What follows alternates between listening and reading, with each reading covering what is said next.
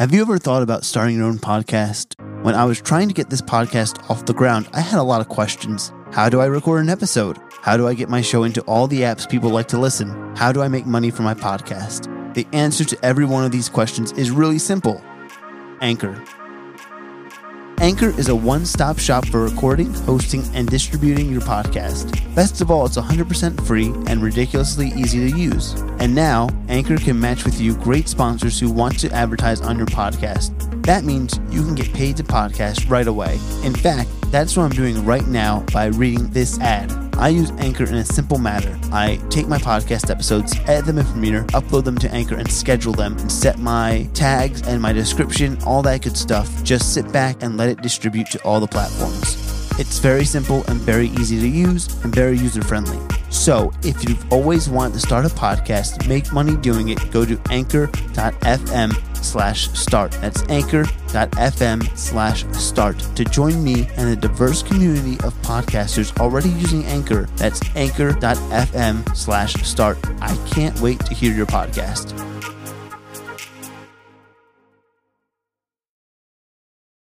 Let's go. This is the Chasing the Frame podcast, where we interview people in the TV and film industry, talking about their journey, how they got to where they are today. We do this podcast for the frame chasers. This is for those in the film industry, going hard, let them know who we are. Frame chasers, we're not chasing the fame, no. Tell them what we do, we're chasing the frame. This is the Chasing the Frame podcast with your host, John DeMarco. Let's go. What up, Frame Chasers? It's Wednesday, and you already know what it is. A new episode of Chasing the Frame. Today's episode 78, and I have Ronnie Lloyd Nanos with me today. Ronnie is an actor, producer, second unit director, an assistant director, and director. Am I not mistaken? You are correct. Am I missing anything else? It just varies on set, I suppose. But yeah, all of those are correct. I'm excited to grow in the film industry. So yeah, Awesome. Yeah, all those are great. Awesome. Before we get into the show real quick, let me take care of some housekeeping fast. You got it. Awesome. First off, we have to thank our affiliate partners, Artlist.io. Honestly, the best music licensing platform for any type of content creator out there. Thousands of new songs every day, unlimited downloads, which is always a plus, especially when you're trying to find music for a project. That's the hardest part. Artlist.io makes it easy and simple. Guys, if you join today in our description below, you get a year and 2 extra months are free. So that is Artlist.io, an inspiring music licensing platform created by filmmakers for filmmakers. Second, guys, we have merch for you at teespring.com/store/chasing-the-frame. I know it's a mouthful, guys. Not only are we selling shirts, but we're selling Frame Chaser mask for $10. Honestly, it's a comfy cloth mask and super stylish, and you let people know that you're a frame chaser on set. Third, guys, check out Production Apparel. We are an affiliate with them as well. They have some awesome t-shirts. You guys should check it out. They have like a Run BNC shirt, and some other funny shirts as well. And then, fourth, it's time for asking those donations to the Church of the Frame. 3 ways to donate. 1, paypal.me/CTF podcast. That's a one-time donation. 2, Patreon $5 a month membership, which allows you to get early access to audio and visual content a week before it airs. And 3, in the description below are links to all the cryptocurrencies, link to our Trust wallet, we are using those cryptocurrencies for our future projects, and you can give us whatever you like. And then, guys, last but not least, please like our Facebook page as well as subscribe to our YouTube page. So let's get to it, guys. Who's ready to chase frame? So, Ronnie, the first question I ask everyone on the show is, where are you from originally? I'm originally from Texas. I'm born and raised in El Paso, Texas, but now I live in Amarillo, Texas. Okay. I never been to Texas, actually, so this is very fascinating. I have so many questions later on down the road. Is El Paso known for Mexican food more or barbecue? Because isn't Texas like a good barbecue and Mexican state, depending on what side of Texas you're?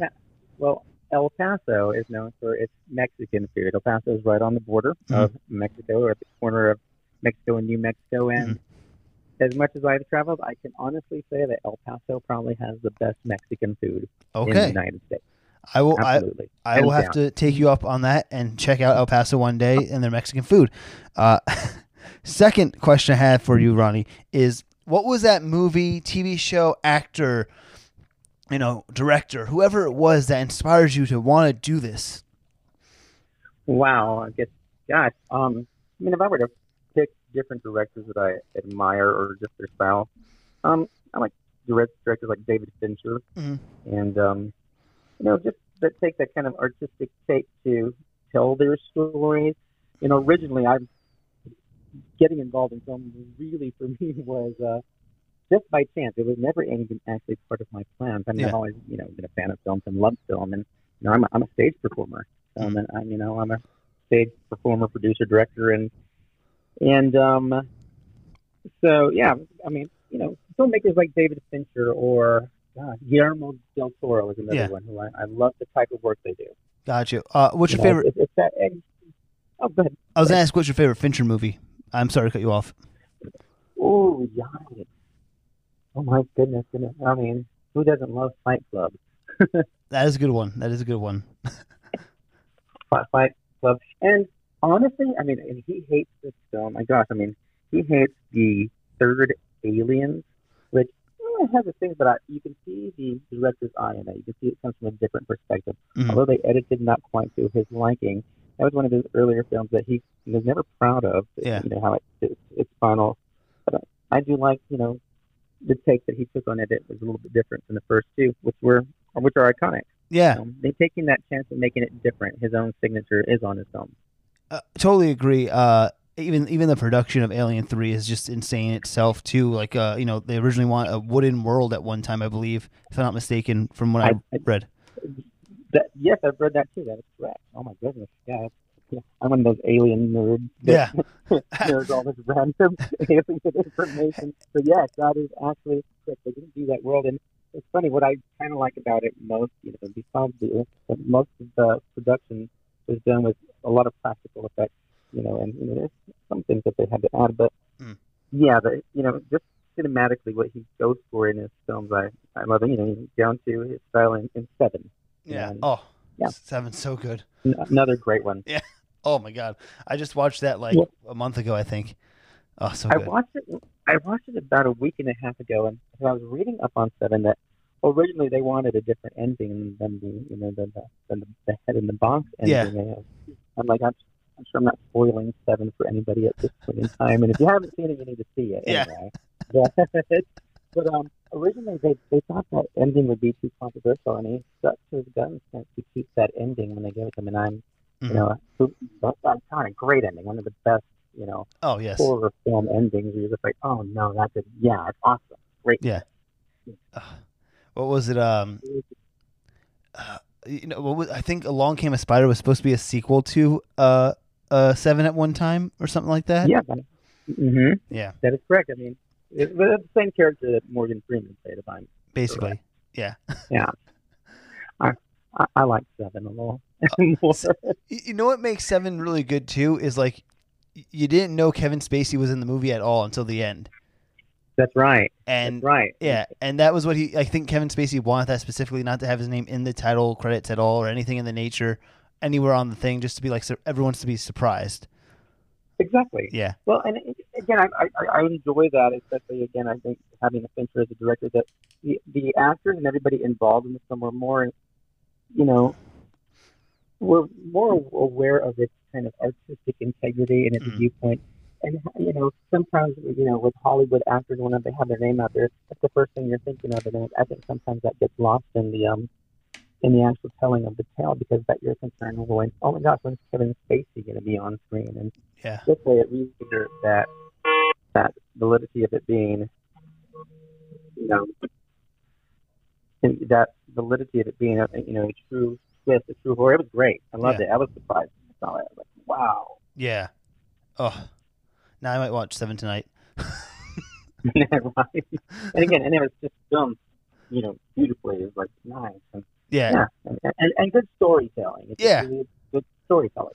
The writer of Seven wrote that, like, I forgot wait, he wrote that, and then he wrote, I think it was 8mm. Oh, wow. I did not know that. Yeah, there's a podcast I listen to, and I always mention it on this show. It's called The Rewatchables. It's with from the Ringer Podcast Network, and they go over like a lot like films that are rewatchable, obviously. And they talked about Seven. They talked about finally 8mm, and they talked about a whole bunch of films. Like and it's really good. Like they have really interesting, fun facts and shit like that on the podcast. But that's why I found out about the 8mm thing. Awesome. Oh, wow. Yeah. See, now, I love these kind of conversations. Yeah. Now I'm like, oh, I gotta go rewatch it.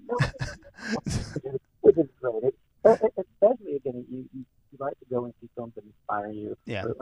Especially when you're about to, do a new film or, pre-production to get ideas. And that's part of what I like to do. I like to, go back and watch things that I'm like, oh, I remember that piece of that movie. I want that would work in what I'm trying to do. How can I make that my own, or have to, again, it's, yeah. That's the best part of these conversations. I agree, and even like I hate when people go to the movies. I don't know if you're this type of person. I know we're kind of getting to a little tangent, like I told you earlier. It gets into the show, but it's funny. Right. It's funny because like I'm the person that when I go to the movie theater, I don't think of it technically. Like I don't think like, oh man, they're doing this and that and this and that. I'm like, right. I've absorbed more information from just watching it as a spectator and enjoying it, and memorizing things that click into my mind. And I go, oh wow, what if I did that and this and like that's memorable, instead of me going analyzing every little piece of detail about it. And I'll do that maybe on like second or third watch, but I always like to enjoy it first. Right. I think that's you such a really great point there. But for me, as a person that really got into film later in life, and I just produced within the past 5 years that before I ever was involved in film. And so most of my life, I've watched film from that perspective of my movies I like it, and I know I like these things. And again, I guess the more you get involved with film, you get around it, we do tend to get a little analytical because we know the technical aspects that go into it and everything that goes into making this film. So I like having that advantage for me per se when I'm watching stuff. Because now as I'm a filmmaker and creator, I remember films that inspired me and that I liked and things, and I never looking back, not knowing how they do things, and that's like that. You don't know why. You look back and and you can go back and look. I like looking at it from that raw perspective, like that. It's just, am I going to enjoy this? And just we forget basic storytelling when we start making it too technical for us. And I just want to go in and watch a good story and be entertained and be taken out of my reality for an hour and a half, 2 hours, or whatever. Yes, sir. Yeah, exactly. Let's go back to you a little bit. So before you got into filmmaking, I was reading on your IMDb mini bio for a bit. So you were a classic ballet dancer. So how did you get into ballet? Yes, like how did that come about first? Wow. Okay. Well, I mean, it's one of those things that I started late in life. I didn't start dancing until I was 19. Oh wow! It's late for a lot of dancers. I also, I had been hired for my first professional theater show as a big, huge outdoor musical. It was my first professional gig, and I was hired as a singer actor, and I had some light dance. And I had done musicals and did some dancing on stage, and thinking at that time, But I got involved, and that's where I went to part of Texas where I live at now, Amarillo in West Texas, and oddly enough, that area had one of the most renowned ballet masters that had groomed so many dancers from this area, professional dancers. And he was known for making male dancers professionals within a span of usually about 2 to 3 years.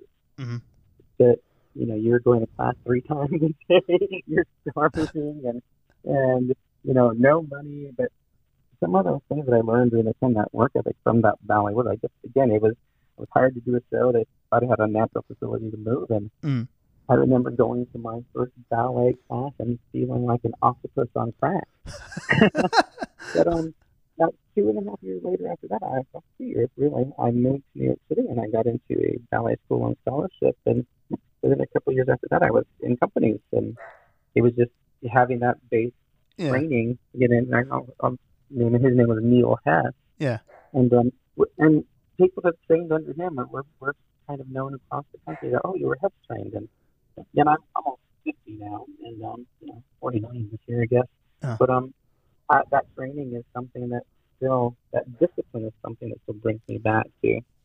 It still is part of everything I still do. Yeah, it's just so extremely disciplined, and it keeps you organized. It's that having that kind of training that has spilled over in business sense, what I do as a business owner. And yeah, I will never regret that choice. So I thought at that time, I'm tired of being an actor. This is the way, this is what I'm doing. And Yeah. I think when I would just stuck with those, I would just been in the core, just guy number 2 on the left, and which there's nothing wrong with those roles, But having that extra training, and especially something that is so difficult and grueling, it paid off. It did, especially for males. It's mostly males have to start dancing, especially the ballet, at a young age, usually about 8 o'clock, so they dance in point shoes. It was great to be involved in an art form that it does glorify the females, and males were there to make them look good. So yeah, so I was taught that at that time. So wait. You said you started this at 19, right? That is correct. So you started at 19, but what made you like? I don't know if you. I might have misheard you. And what made you go into it though? Like you just woke up one day. I was hired for a professional show. Okay, so you were okay. Sorry, I apologize. And in that show, I was hired as that singer and actor. But they had a dance troupe that danced the show, and they all were required to go to ballet class before they did the show, outdoors in Texas at that. And I got pulled into that, and they were like, honestly, they were the kind of highlight and stars of the show just because of what they did on stage. Everybody wanted to be. It was so glorified that everybody wanted to be one of those dancers, but because they knew the difficulty in the work that they put in. Their dancers' days were longer than the singers and actors. And oh, yikes. And yeah, and again, it's that limited career. You get in there, all the other stuff I could do later, and I got to. Yeah, and then you went to. I'm reading again in your bio, like you did the internship with the Stella Adler School of Acting, and I did. Yeah, so is that the same thing? You still focus on Adler style performances still, or do you have you evolved?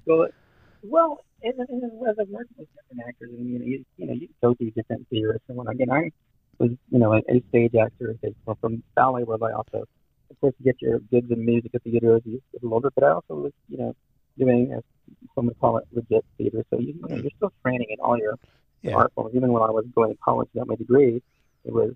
But I applied for an internship at Stella Adler. I'd already lived in New York, and I was in ballet schools, and again, the dance school taught me training. So got into that school, and now we could go to a lot of different theaters and go, old school Stanislavski and Meyerhold and Adler and all these things. And I think it's just good to try different mediums.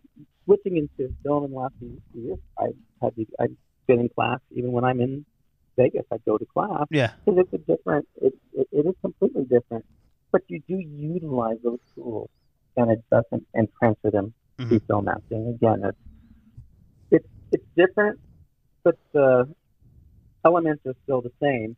It's how do you convey those from one media into the other. And I'm still learning that. When I'm directing, I do try to make sure that I like the actors to come from that performance level. I like strong performances and develop the characters. I do make sure we have a read-through, and as a director, I hope and consider myself an actor's director. I'd like to let them know this is what I want, this is what we're going for, and before we're shooting anything at all, that there's a clear path to what we're trying to tell in the story. I think that's essential for the actors. And being an actor, I hope that translates from me to the actors, and no matter what kind of film, whether it's a horror film or right now we're working on some indie low budget, but that doesn't mean that those things can't be strong. Yeah. In fact, those things should be strong because of your low budget. Those things don't add to your budget. Talent and people working on their craft is really, when they bring that makes an okay film to a great film or a much better film at least. So, I believe that. I agree with you there. We're all trying to get somewhere, and you want to bring your A game no matter what. Everywhere, right? So if you don't bring your A game to an indie thing, like you're not just hurting yourself, you're hurting everyone around you. Right. Well, and also to be able to tell your actors and whatnot, to have that rapport with your actors and people that I like this when a director tells me what they want from me, and sometimes they'll change their mind on the spot, and to be able to have the skills or mindset to be able to do that, Yeah. that only comes with training. Again, but you also have that juxtaposition, like you don't want to come off too polished and too trained because it should still be natural. Yeah. It's finding that, That- they are symbiotic, but at the same time, you want to make sure that it's authentic as well. Yeah.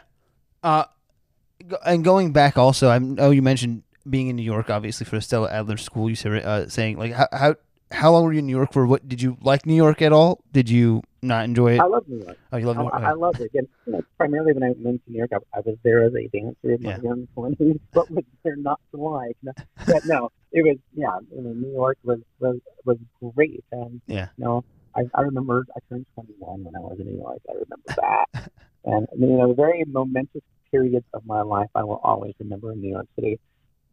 Whenever I visit the city, I still know it like the back of my hand. I know the city well. It's an easy city. That live out there. It's really an easy city. I mean, I'm from Jersey originally, so I mean, what part of Jersey? I'm from the hometown of Bon Jovi, Central Jersey. Saraville, New Jersey, which is in Central Jersey. So I'm like, I lived 20 minutes from Rutgers, New Brunswick. Oh, very nice. Yeah, and that's where I went to school. So. Yep. Oh, very nice. There are parts of the time when I lived in New York, sometimes I had friends, or I remember there was a period I lived just across the river in Hoboken in Jersey City. So yeah, Hoboken's great. Yeah. It was cheaper too. I remember. Hoboken's a little cheaper, but Hoboken's still expensive. Like I remember one time, my cousin, she was living with two other people, and they're spending like $3,000, almost $4,000 a month in rent or some shit like that. Wow. And I remember. Yeah. When I moved to New York, this will kind of date me. When I first moved to New York was 1993, and my apartment, I had a 2-bedroom apartment on Times Square, on 47th between 6th and 7th. And I remember that time. Now it's with silent shape. My apartment was $1,400 in 1993. Holy moly! So that's 28 years ago. Holy. Wow. Oh my God. I just said that out loud. It's crazy too. Like I've heard people have rent control apartments or whatever, where it was like just the like. So I think I knew a guy who said like they knew someone who had a $650 apartment, but it was like a huge loft, like for $650 because their grandma owned it or something like that. It was something crazy. I was like, what the fuck? Wow. For $650 you get a crawl space. Right. Well, yeah. You're lucky. Yeah. If you're lucky. Wow. Yeah. Yeah. And I remember back then I had roommates too. I had a 2-bedroom apartment. I had 2 bedrooms. And every now and then you kind of, we have this living room space for the food telling you would sublease out that with other actors, people coming through town, whatever you could to pay your rent. Yeah. It's like early real estate. Oh yeah. Yeah. What was your favorite? Did you go to a lot of Broadway shows when you were in New York? I did. Yeah, what was your favorite one? Wow, my favorite Broadway show. I mean, I've seen several, and I've seen several since I lived in the city. Yeah.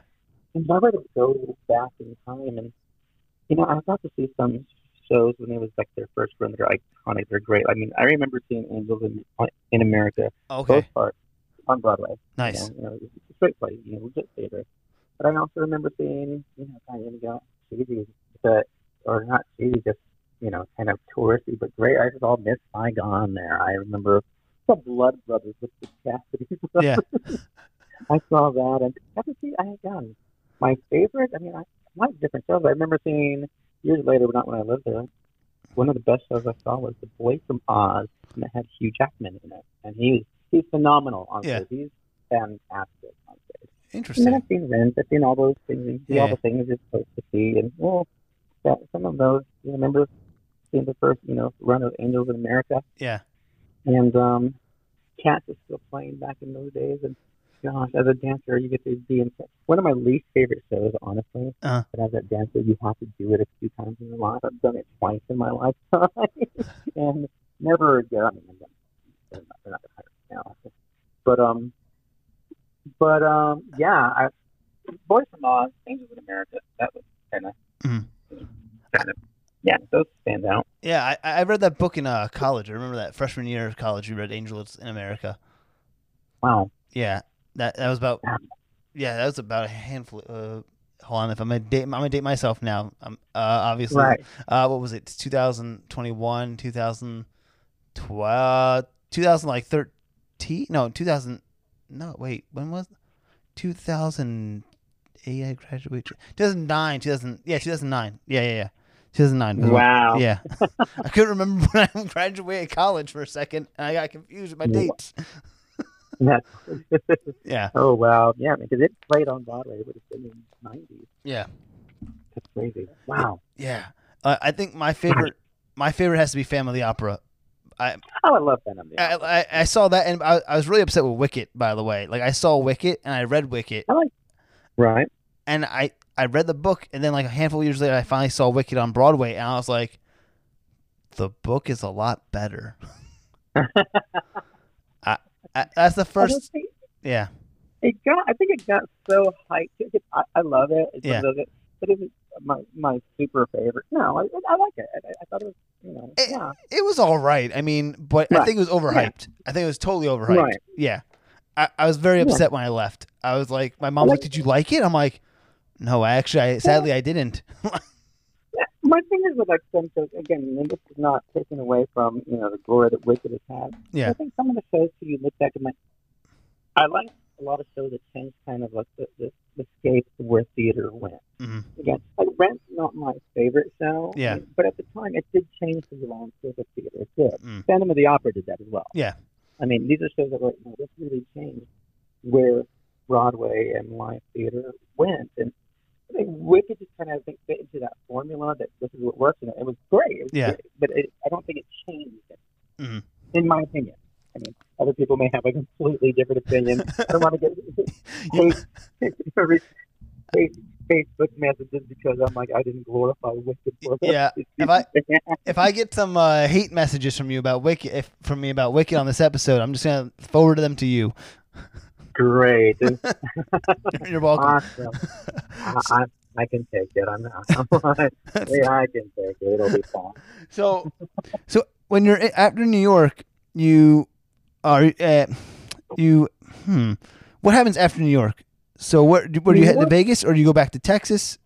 Oh no! After New York, again, after the '90s, I did a little stint in San Francisco for a little while. Mm-hmm. Kind of.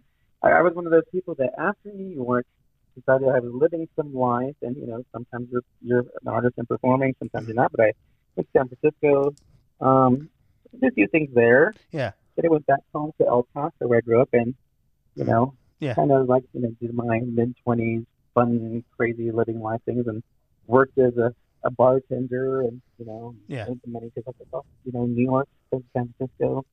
And then from there, I went and I decided to go to, finish my degree, which Mhm. where I actually had started my ballet training in Yeah. Amarillo and Canyon area. So I went back. This is my later 20s at that time. I'm ready to hit 30 at that time, and started to train again, and finished my degree, and decided to go into like professional like theater and touring shows. And I got to, that segue was like, okay, I did Cats a couple times, did a few touring shows, did a Christmas Carol, and those things that you're finding yourself, where do I fit in this world? I have this time left that I can still dance and get those jobs and Yeah. figure it out. And just, you do that to be around other professional artists and performers too. Mhm. And at that time too, kind of, while I was doing that and using that money, this is like early 2000s, and started a business, and, bar. I've owned a bar for 17 years. That's awesome. Yeah. Yeah. And again, that my local job helps me, do the other things I do. And at that time, I did a few shows, and I just took a break. And I was like, Yeah. I've had my professional career, my early 30s. That was it. I was content and having a business, and I'll do little projects here. Mhm. And yeah, thought that'd be. I really thought that was it. I had that early kind of career. Took a long break just to Yeah. run a business and do like little local stuff with local artists. 2 questions for you. One, Right. first one is basically like being a traveling artist at the time, being going from New York, San Francisco, all over, kind of doing Right. all those things. What is like the the atmosphere, I guess, in the sense of like the theaters there? Like, is it different? Is it all the same? Like, like the, yeah, I guess atmosphere is the best word I can think of right now. But like, what is it like? I guess is it like, are they totally like different cultures in the sense of that nature? Is it a different like? Are they the same people? Like, same type of people. Well, I can't think of the word. It's like, yeah. I think sometimes when you're a traveling performer and taking gigs, and whether you're in New York or even in New York, you go to New York, you take gigs that are outside of the city because that's they have auditions for everything there, or even I don't know, being like that kind of. The theater world is a little transient, so you're always mixing and working with people from all over the world or all over the country. So I guess you get used to that, and I think it's a great thing because you do learn about some of the other parts of the country that you're not from, and that would have to be attraction to doing that. I worked in places like Lancaster, Pennsylvania, doing a show, having a show that stayed there for a couple months, and they have a special feature called the Dutch Apple, and this is Amish country. Yeah. Oh boy. I got to see my first buggy. Oh. And the food was great. But and then other parts like down in Florida in the winter, especially Florida is huge with their dinner theaters, and they have a lot of work for your people that are whether they're union or non-union down there, and so it's just a lot of work in different places. But you're getting people from all over in the theater community, especially that community. I would go even based in Texas, coming back to Texas, and going back into working again. I would go to big cattle call auditions that were national, like SETCs, which are the Southeastern Theater Conference, or Wagon Wheel, or UPTA, which is the United Professional Theater Association, where you have 60 to 70 companies auditioning, and you show up, you have your monologues and your song, and you do dance combination in front of all these companies, and they invite you for their callbacks, and sometimes you get 10, 12, sometimes you get 1, 2, it just depends. So I did that circuit, and it's always a transient thing. Again, for me at that time, this was probably in my mid-30s, and I was still getting hired to dance. And I decided, again, that's when I kind of took that break. I thought, that's it. I didn't want to be, the dancer guy with the 20-year-old and having to compete with that. It's great to get those gigs, but I didn't know. I thought that was it. Like, oh, no, this is all where I am with this, and this is you have to guess sometimes with the company to dance still, but again, I really thought it was done right around my mid-30s. I've had my career, it's that dancer mentality, and again, how having this kind of like later story has been surprised, but really great. I'm excited. I'm happy that I took 7 years off to run a business and do my stuff here. And that was gonna be my second question about your business. Like, how nerve wracking is that being a business owner, especially in the bar industry? Because isn't that like a very it's a hard industry to do. Like, is it so many questions I feel like because I watched so much Bar Rescue.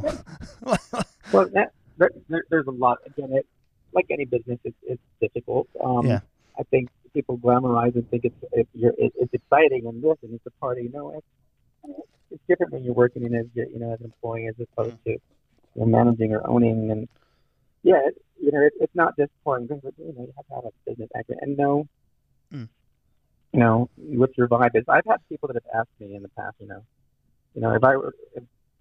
they have wanted to open bars, and they ask me what my best advice is for that.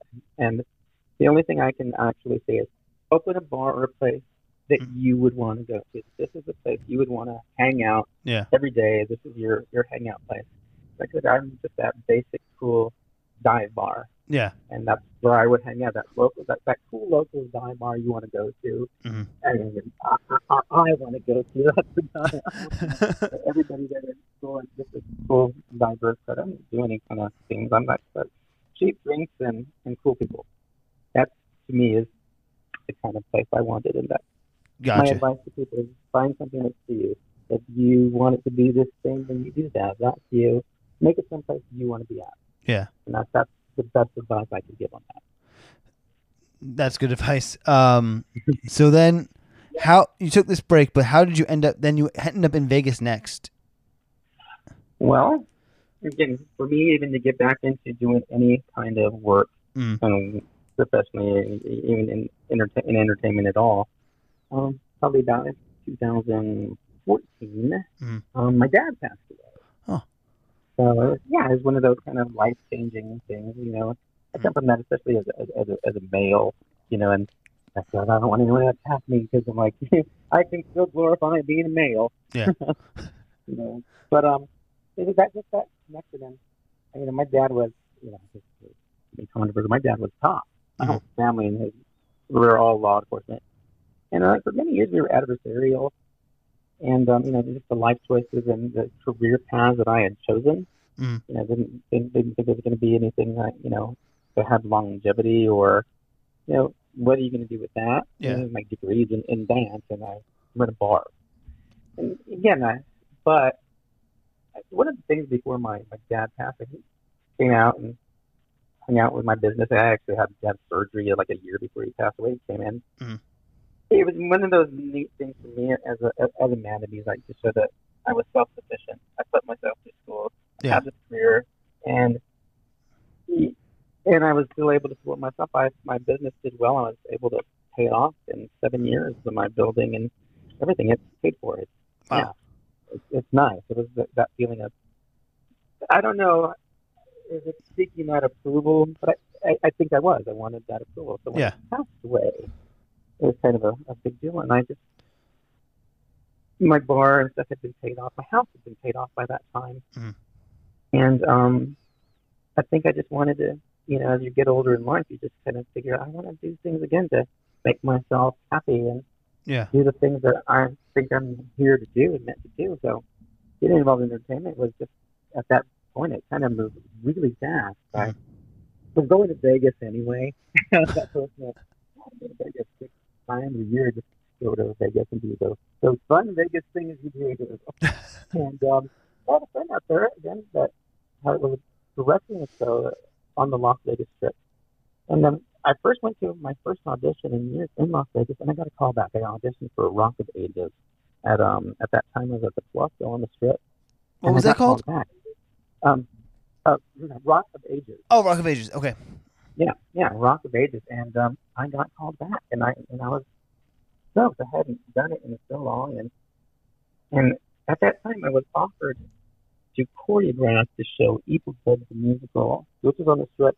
It had been playing on the Strip at Planet Hollywood for a few years, and I knew the director. I went to lunch with his wife, and just in conversation, I had seen the show, and I was like, no, I think I could re-choreograph your entire show. I think it's a little. I don't think I can make it stronger. Yeah.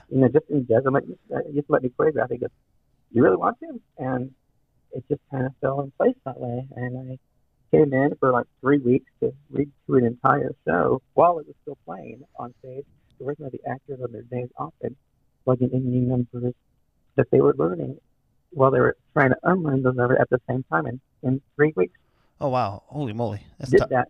And that's that time I was coming and visiting about every month just to go and clean up and see them and kind of give them notes. And I decided to audition for another show, Sorted Lives, which was at the now defunct Onyx Theater. There's a director there I wanted to work with.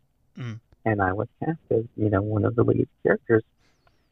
And so I decided to go to Vegas for a couple months. And while I was doing Sorted Lives, my producer from Evil Dead, still in and giving notes as a choreographer, was producing a film. And this is how I got involved in film, called The Immortal Wars, directed by Joe Lujan.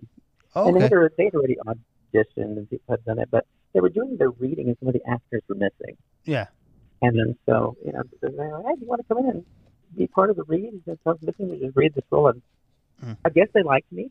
And I got to play, one of the minor roles, and I was also Eric Roberts' body double. So I was hired for like 3 days of the shoot, 3 or 4 days. Oh, nice. Of the first shoot. Had never been involved in film before that. It just happened. And and that was my first film, The Immortal Wars, directed by Joe Lujan. Uh-huh. And it's from there, you're watching things, and I have that business sense and that dancer sense, that discipline. You're watching films, you're just an actor in a film. You don't know all the other things that go in it. You wonder, why is this slow moving? I remember those thoughts. How come this takes so long? What can I do to help this? What can I do to?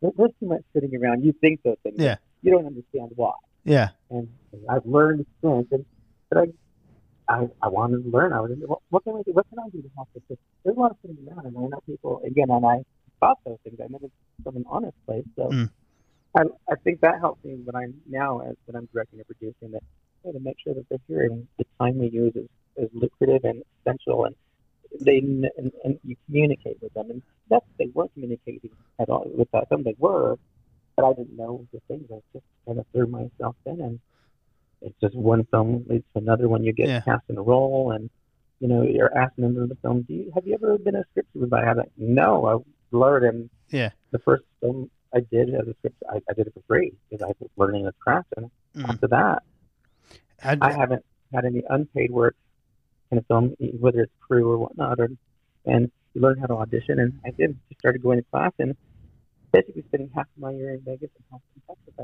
I could do that with my business, and it just all steamrolled together, and here we are. Then I became a live performer, stage performer again as a male burlesque performer at the time. Brought my dancing, which was that came in play as well. Just these new identities again. Here I am in my 40s, going, here we go. What are we going to do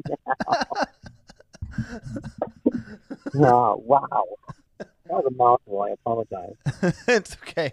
No worries. I wanted to ask you also, I think you kind of answered my question. It was what was it like being on that first film set? Were you was it a different beast for you? But you kind of answered that question for me. So that question's out the window, kind of.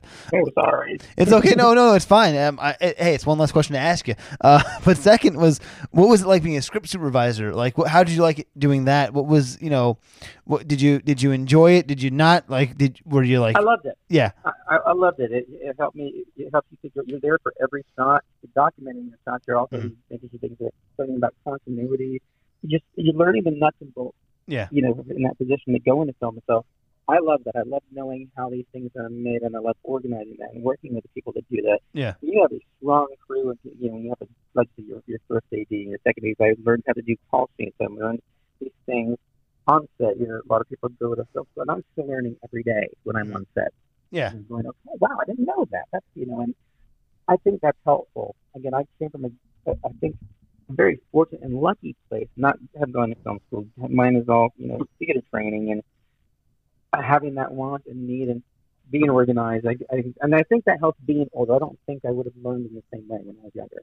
Yeah. I think being a business guy and getting these things, I loved it. I loved learning these things, learning these skills, and I was like, wow, this is going to be beneficial every time I'm on the set. And immediately after that film, we had finished that film, and a month later, I was hired to be the script supervisor, and I became the second AD, and then first AD on that same set, and I ended up directing my first scenes on my next film right after that. I mean, this was my second film I was on a crew.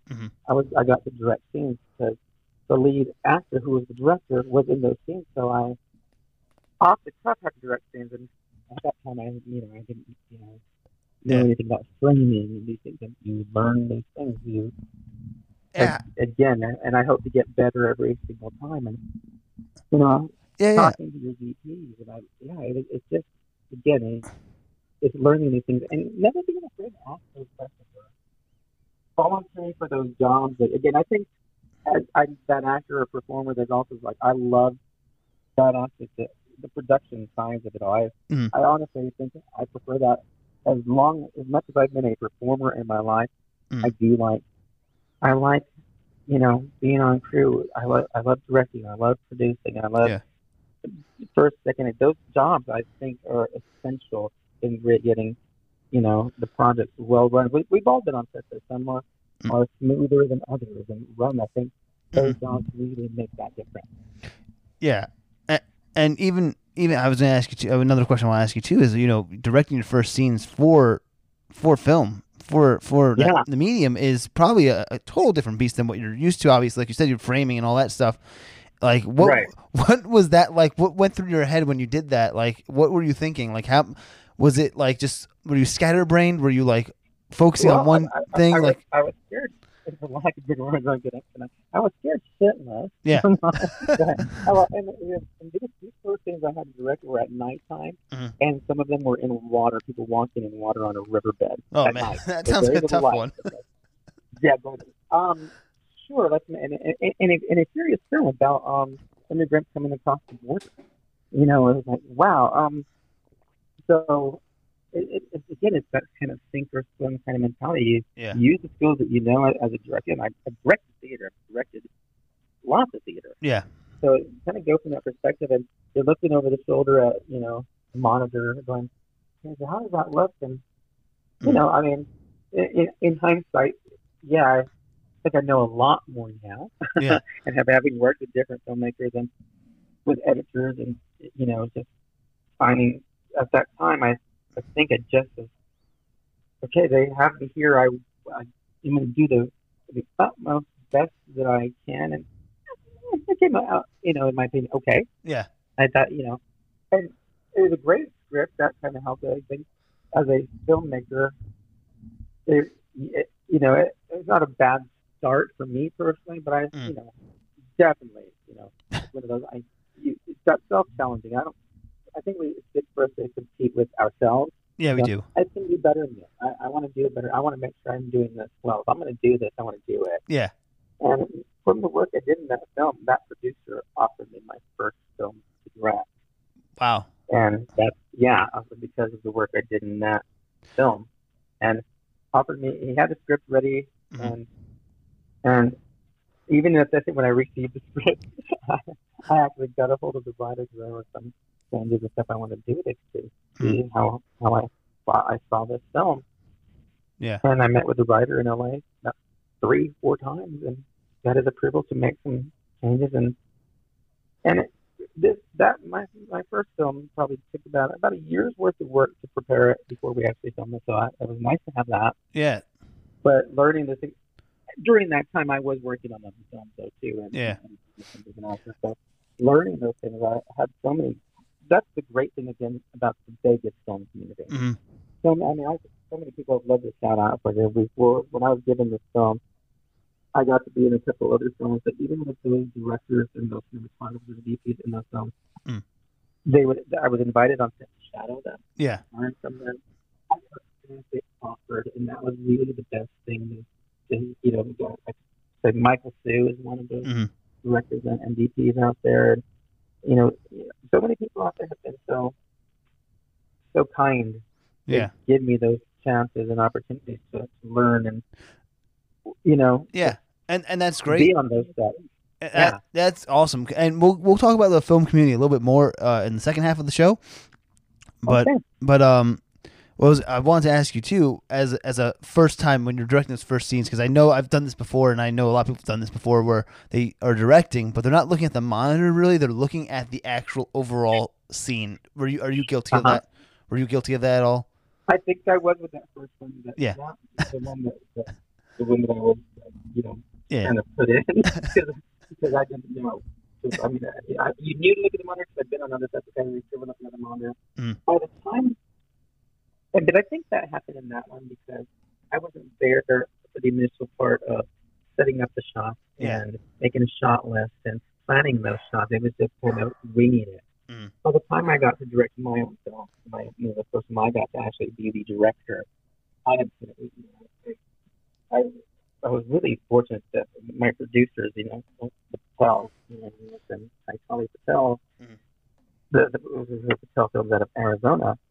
They they left it to me to kind of hire my crew to find it. And, you know, I found DPs around the city that I like their style. And, you know, and you're given a budget too. That's another thing.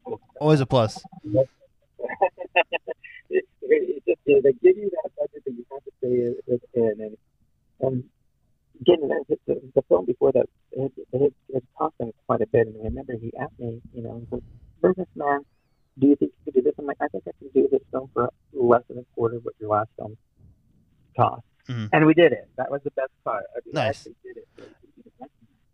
I met with different DPs, different people, looked at their work, was very specific with what I wanted to do with film and how I wanted to film it, how I even changed the script to fit my vision with it, even down to picking the composer and going through the music with this composer, so we would have original stuff. It was, none of it was from his catalog of stuff. He created the music specifically for this film, and Yeah.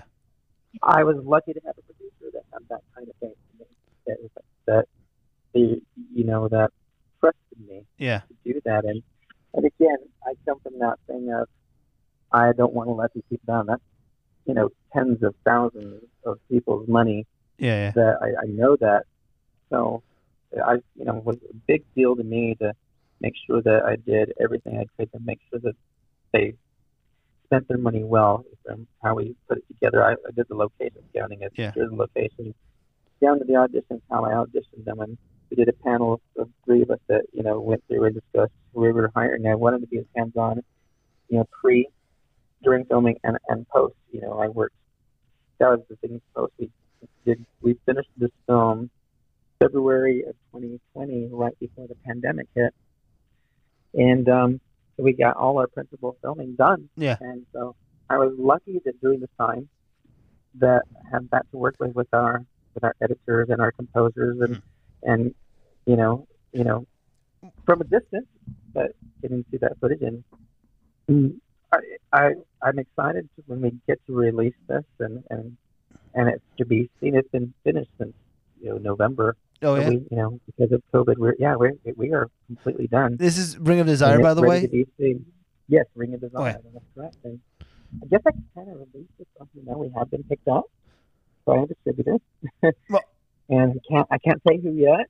Well, So, just hopefully, you're getting the first. You're getting the first. I was gonna say, that we have been picked up. I haven't told anybody yet. well, I'm allowed to. I did ask. Can I say this on the podcast? And it's been picked up for a distributor and will be released later this year. They're looking to premiere it or screen it hopefully in the next couple of months. We originally wanted to do it in December before, that was the original plan. So we're looking at possibly April, just depending on the state of the world at that time to have a live premiere in Las Vegas. fingers crossed that you get to do that in April. I hope so. And fun fact too, that possibly this is going to be out in July. I think your episode, June or July. Don't quote me on the month.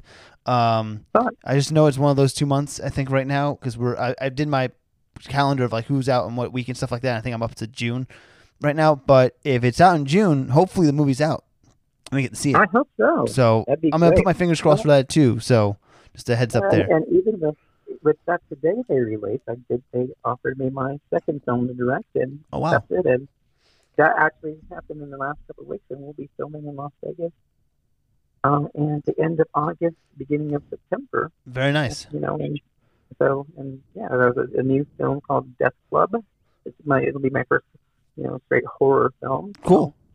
I've been working with the writer and Anna in this past week, so we are going to have that filming at the end of the summer, and probably going to audition that late spring, early summer in the Vegas area. So we're going to start releasing that information within the next week.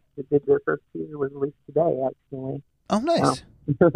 Congrats on that. Again, I'm very lucky. Yeah, that's awesome. I like to ask this question a lot of people that, when they direct and stuff like that about their movies. I always like to ask, what was your best day on set and what was your worst day on set? Ooh, wow. There were some really great days. I mean, we did the whole shoot in 11 days. Oh, wow. And 11 days. I'm a timekeeper. There was a lot of really, really awesome days. We filmed in the Wallapai Mountains. Oh, that's So, beautiful, so yeah. some of the days. So what was kind of cool at that time is that those of us in the crew and the production staff, we stayed in an Airbnb in the mountains, which is actually was our set. Our location was this cabin. So, we had great days where we got to bring in Felissa Rose, of Sleepaway Camp, was a named actor, and she was great to work with. And that was another highlight, is working with somebody that I remember watching as a kid. Yeah. And one of my, one of the coolest, cult horror films of all time. It's like, yay, that surprise ending. Who could ever forget that? And so I was, already a fan. Yeah. So that was great. And I, I hate to put it this way. I think the best day would have been filming would have been the last day. Mm-hmm. I think Why the because you last day? finally, Yeah. well, because you get to that point and you finally, again, this is my first film, and I had those, you have those doubts, and am I going to be able to do this? Is a lot of work. Can I do this? Mm-hmm. And when you finally hit it and you did it on time and you feel like you did an adequate or good job, or you hit that goal. It's something you didn't know how it was going to feel, in that relief of it came together. It happened, Mm-hmm. especially that pressure of I hired that crew and everything, and you don't know until you're there. And Yeah. by the time we were in that last day, it was that great feeling of we're here, we made it, Mm-hmm. and that they did a little video.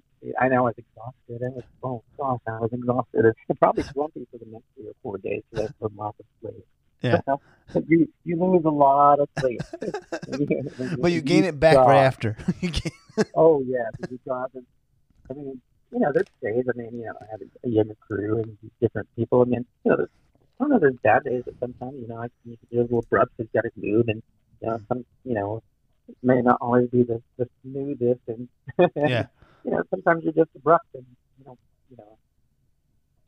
most of the personalities got along great, but again, sometimes you feel like, God, Yeah. did they think I was being abrupt or short with them? And you don't mean to be. It's just part of it. You're moving, and Yeah. I think everything's been fine since then. I've got some communication with every person I've been on, and we're all still friends. But probably me apologize. Like, hey, if I got on you that day, I'm really sorry. I was it's those personal things. I think that's what all it is.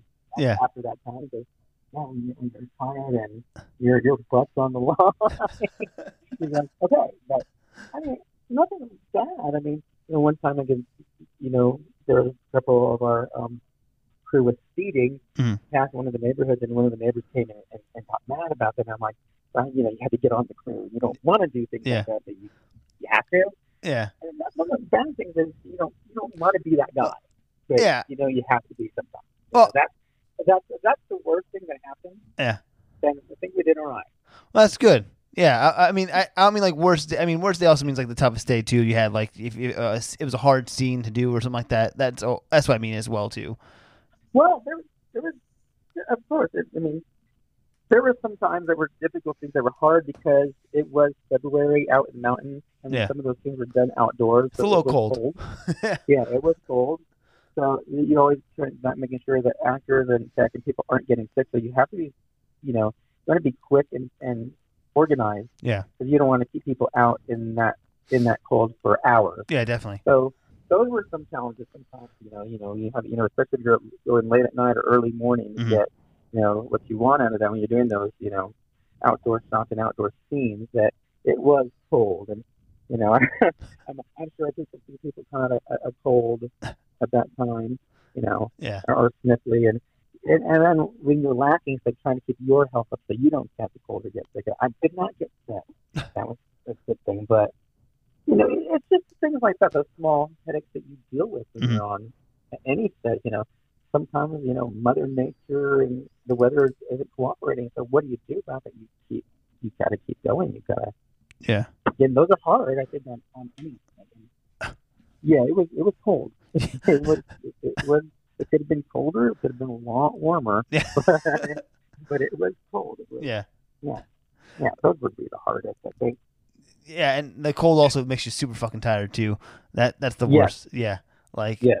I mean, I worked the 4 a.m. shift for work, and I had to be out in the cold for like 15 minutes. But I'm so cold that when I get in the warm car, I'm just passed out for like a good 20 minutes or so. I'm like, whoa. I'm just exhausted from the whole day. Well, again, and I've been on sets as an actor too, where you're there and it's cold, and you're like, what do you do to keep warm? And oftentimes, depending on what your wardrobe is, or if you're playing a scene where you're kind of some kind of creature or whatnot. I did a film where I was a zombie and get all this blood and stuff on so you can't really put a coat or a jacket on or mess up your makeup here. But you just have to stand there and be cold. Yeah, and I've been in those positions too, and. Oh. Yeah. I moved here for the warmth, not the cold. Like that's Oh yeah, yeah. So I filmed. There was a film I did with the Halls Yeah. a couple years ago, the Attack of the Unknown. yeah. And the couple days I was filming in LA for that film, it was cold in LA. It was Really? freezing Ugh. at that time. That would have been, I think, probably February of that year as well. So it was February of 2019. We filmed that. It was freezing, but it was exciting to be there. Yeah. Again, you're going to get those things in, you get those days that are extremely hot in Las Vegas. Then we did another film called Space Captain and then Callista out there. Yeah. We filmed that late summer, or it would have been the first or second week of August, end of July, August, and in Boulder City, which Boulder City and an inn in Las Vegas as well. And it's not cold at that time, not at all. It's quite warm. And so yeah, that's just again, those are some of the extremes. Yeah. Our next film we're filming at the end of August, beginning of September in Vegas, and so hopefully that's a decent time. I'm like, that might actually work. Fingers crossed it's decent. And I mean, that's kind of, that's crazy too, because isn't that like monsoon season though? Like, I'm not trying to like be a downer on your parade Right. here. No, right. But For this film, that might actually work. Most of it is interior shots, but that sound and sound and maybe some of the if it is monsoon, we can get some torrential rain for some shots. That might actually work. So we'll see. We'll see. It might work to our advantage. If they're not there, it'll still work. Yeah. But you kind of think of, if this happens, what do we do? Yeah. Very true. So. What other projects? Anything else that you're working on this year that you're excited about? I've been actually working with there's a whole web series being filmed out there. The director is Brenda. It's called Mom Squad. But I've actually been working at. They've been filming it, but I'm a voiceover role in this, and so I've been able to do my work remotely from here. They Nice. send me the script. I send my readings and send them what they ask me for, and it's actually a really fun role. It's about the story is about a mom who was a secret agent at one time in her life, gave it up to have kids and whatnot. So now she's kind of a middle-aged woman, or a woman of a certain age that goes back into the business and the hijinks that it brings in. But I'm a talking watch that is given to her that kind of think of Charlie and Charlie's Angels, but a little bit more of a twist. I'm a little more acerbic and, for lack of better words, sassy. And it was crazy. The director, I worked with her and a few of the people in it in 48-hour films, and met her in acting classes out there. We used to take with Screen Actor Systems out there. We would take class. So yeah. But the day they talked about, I have a role. I think I would love to have you in. I don't know, why don't you take it some voiceover role? But I think this would be great for you. Like, and when they told me about it, I was all in. I was like, oh, that sounds like a lot of fun. She sent me, small snippets of the script. And it's my first voiceover role. Nice. Congratulations.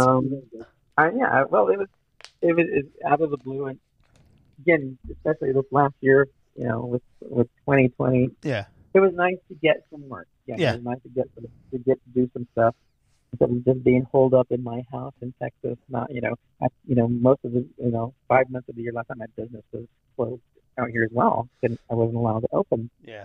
So having these artistic endeavors, from Ring of Desire, the post-production, and these small projects coming up, and, a few Zoom, meetings and Zoom projects that were filmed.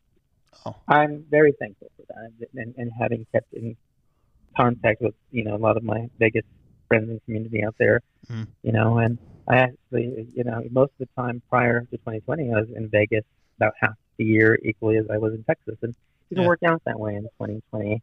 I was there up to March, and then, February and March, and then didn't get to go back until for a week late in November. And I still have an apartment out there, but which is beneficial and great for the project coming up this year. I'm going to always a plus. Try to make it down next month. Nice. For about a week. I have a couple things and start location scouting. Nice. That's exciting. Yeah, I'm excited about that. So, and You continue. I'm sorry. I started to cut you off. That's okay. I didn't hear the question. Oh, I just stopped when I said so, and I heard you say something. I was like, oh shit, he's not No, finished. you're fine. No. I'm like, yeah. I'll be out there location scouting and kind of see some of my burlesque friends performing at that time. I started out as of February 1st. The burlesque community has started to do some of their bookings. So Oh, nice. hopefully everyone's starting to do it safely. I love seeing entertainment coming. You know, people are filming right now, and some live entertainment coming back slowly. Yeah. So hopefully, again, I'm excited for that aspect. I've missed it. Yeah, I've missed it. I totally get it, man. Like, you know, it's crazy because like people are gonna start like there's not enough there wasn't enough content made in the last year. It feels like, or everything got pushed back further and further, and people are like it's crazy. The independent artist is now like I think realizing that there's a lot of chances to take because there's so much stuff that's gonna be pushed back again. Like Black Widow or like the mainstream movies I'm talking about, but like, you know, now is the chance for us to do something and get it out there, and hopefully people see it now. Exactly. Well, it's been across the board. So many things that you know, it affected all the entertainment industry, all across the board, from these huge budget films. Again, we're still, you know, in that wonderment of where it's going to go to next. You know, I mean, you know, you have studios like Warner Brothers that are going to put all their stuff on streaming platforms, and I wonder how this is going to change the film and television community. I don't think we know yet exactly where it's going to be next. So there are a lot of new platforms, and hopefully it's lucrative. I hope to see it all come back. But I know we all I do long for being able to go to that, you know, that experience at the movie theater. Yeah. Oh my God, you don't understand. I miss it so much. I'm having withdrawals. Yeah, me too. I mean, I was one of those people. I had my AMC A-list. I go to the dungeon all the time. I miss just being able to do that. Me and my fiance. So long. Me and my fiance love Regal movie theaters just because of the popcorn. Because we like that's the like we hands down like have come to the conclusion that Regal popcorn is the best popcorn. I agree with you. All right, thank you. You know, that's 3 people now that I know. That's 3 people. Absolutely, it's fresh. It's fresh. There's something about it. Like AMC is like kind of. I'm not dissing on. I'm sorry, I'm dissing on AMC here, but it's a little stale. Sometimes, it feels like it's been there for a while. Yeah, and I like my popcorn. I do too. I miss that experience of the popcorn at the theater. You know, I miss it. You know, to be honest too, I really appreciate the theaters more when they open them up for like the last. What was it, like? I think September or was it when they opened them? Mm-hmm. And they were playing the old movies as in Back to the Future, Jaws, and some other things too. And I went and I went to see Back to the Future for the first time in the movie theaters because I never saw that. I mean, I wasn't born yet when it came out, but I saw it. I saw it for the first time in the movie theater, and it was a wonderful experience because not only was I finally watching with other people I don't know, but I really heard the sound design for the first time and really took that in more because and like even like there's other parts of the movie that you know you laugh at.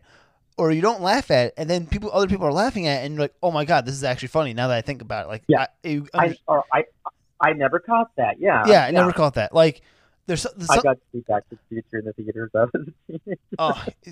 Did you know? Wait, let's see if you know this. But like, if you listen to the sound design in Back to the Future, when him and Jennifer are sitting at the park bench when she does the whole Save the Clock Tower, like the Huey Lewis song is still playing in the background, but it's lower.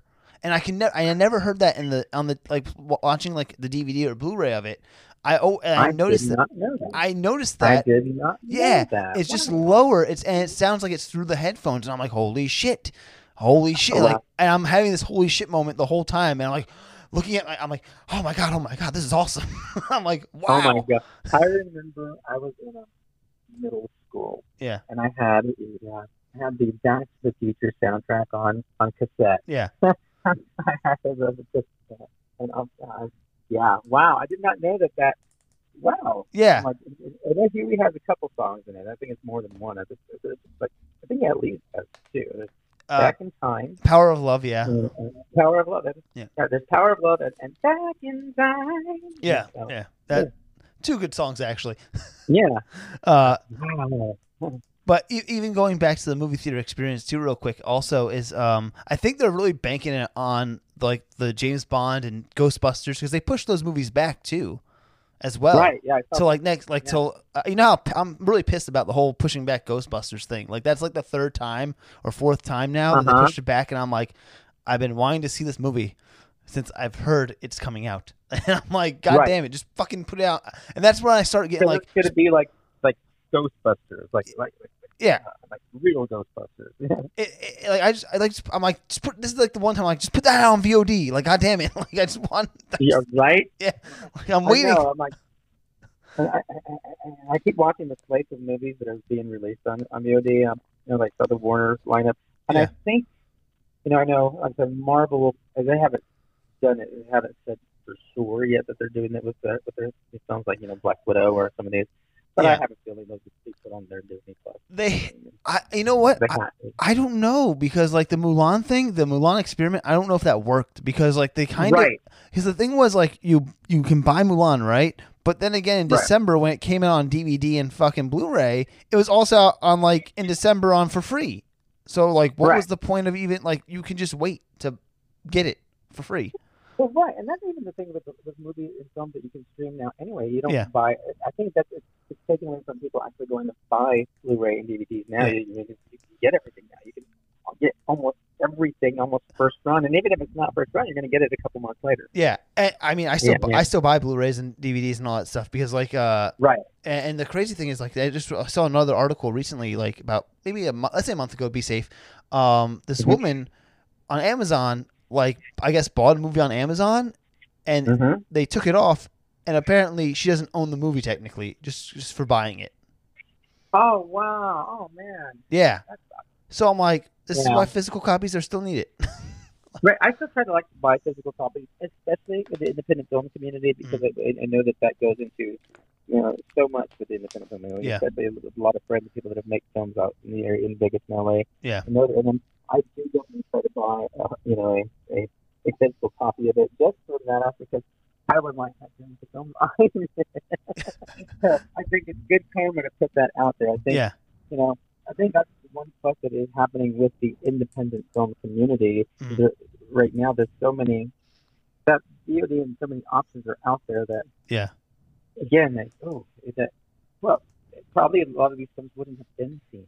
Yeah, that's very true. You know, and that's, you know, and sometimes if you can promote those, you know, you can stream them or you can promote some of those physical copies. There's films that I like that have bought physical copies that in the last year that are, I like the random movies. I love a couple of years ago, there's a film called Anna and the Apocalypse.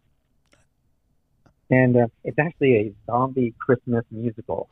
Oh, what a combo. It's actually really awesome, and I've never heard of it. Yeah. And it was released. It didn't do real well in the theaters, but I saw it streaming, and I liked it so much I had to buy copies and give it to friends. And it's actually done really well at streaming and selling copies. It's kind of has a great cult following now. Yeah. And it's actually really well done. And it was an independent film. It's original. It's done out of Britain. But it's a really cool film, and you know, I takes me back to that. That you know, I was the director of Evil Dead, the musical, on the script, so of course, you know, some zombie musical. This one's really great, and I would love to see that film actually transferred to stage too. It's just, I mean, again, for independent films, they're getting that right now. There's so many possibilities as to where the film world's going to go. I'm excited. I know there's going to be change, but I think there's so many artists and people involved right now, and so many things have come to light. I'm hoping, especially for 2021 and from forward, that I hope the positive changes. I hope that, you know, people start embracing supporting filmmakers and supporting other artists. I hate that, you know, sometimes in any kind of art form or whatever, when you get artists that just want to see other artists. They don't seem happy for other successes. And I hope that, I think we've had so much vitriol in the past, you know, few years, that I'm hoping that people are tired of that now it's just supporting and seeing and you know, because I think it's needed. We need that. Yeah. We need artists. We need film. We need the arts. And Yeah. we're so busy trying to destroy ourselves or others around us. How do we grow? How do we get better? And I'm optimistic. I'm feeling that, yeah, it's that time. I see that in our community in Vegas. You know, Yeah. people go and I miss the networking events. I miss that. Yeah. But you know, those were always great fun to go to. But you know, people go to their screening and films, and people that go and see, or I'll have friends out there that'll send me their short films during this time. And what's your opinion? Would you film yourself? You know, talking about this for our promotion. You know, yeah, absolutely. I mean, again, artists helping artists is such a great thing. There's I know there's a new thing happening in Vegas this year called the 777 Film Challenge. I don't know if you've seen that on there. I have not heard about that yet. Well, and they just released it. I'll pull it up on Facebook. I'll send it to you. Okay, cool. It's done by Dot Films and Jeremy Settles out there. And what they're doing in this next year, and after there's a deadline, they're going to take 7 local Las Vegas directors, and each director can submit, you know, a kind of plan and proposal, and to film, and they're going to offer this to 7 directors out in Vegas, and they're going to fund their film, and it has to be a film, but they're going to fund them to make this film with only $7,000. Oh, wow. And they're going to provide them, again, if they have lights and things that they could use for the check, and you could utilize some of the things that got film for that. And each film, you know, will have its kind of promotion programs, and when they pick the 7 directors, one will film like in March, one will film like in April, May. They give them deadlines and whatnot to and put on sites that or places that working location could be, you know, would be at no cost, or you know, we have actors that are submitting to be in these different projects, so the directors can pick those or use their own. But at the end of it, after 7 months of 7 different films, we just have a festival and have these films, you know, be shown and pick a winner that they will fund and try to put it out there for distribution and pick up the film. You know, so I'm excited to see what directors can do with that budget. I mean, again, because I've seen it. If you direct, you should apply for that. I've been pushing that to a lot of people out there. I decided not to submit as a director because I have a film I'm directing this year. But also just seeing things like that, Jeremy Settles, that they're going to fund these projects and give these people this money. And I think a lot of filmmakers that, you know, don't get seen will be able to get seen doing this. And that's kind of a great thing, too, to see what people can do with that. Yeah. Almost that kind of 48-hour feel, but with time and, you know, and editing and really some actual time put into the project. A bigger deadline, Yeah. With a decent deadline. Yeah. But it gives them a little bit of time, but again, not, you know. Yeah. Yeah, I'm excited to see progress of that. They just recently added that or released that in a lot of the Las Vegas film pages in the past couple of weeks. I might have perused by it. Like, it might have been one of those refreshes on my Facebook feed that that came up. So I might have saw it for a second and missed it. So I think it's called the Lucky 7 Film Challenge. And again, I knew when they were talking about it. And, you know, Jeremy Settles and a friend of mine, Ben Stover out there, have put this together. And, you know, Ben would call me and he asked my input. And I was like, wow, it just sounds really great. I want to see, I think there's so many different filmmakers out there that we don't get to see a lot of. I agree. Sort of funding or finding support, or again, and I think this will highlight that because they're out there and there's really good filmmakers that.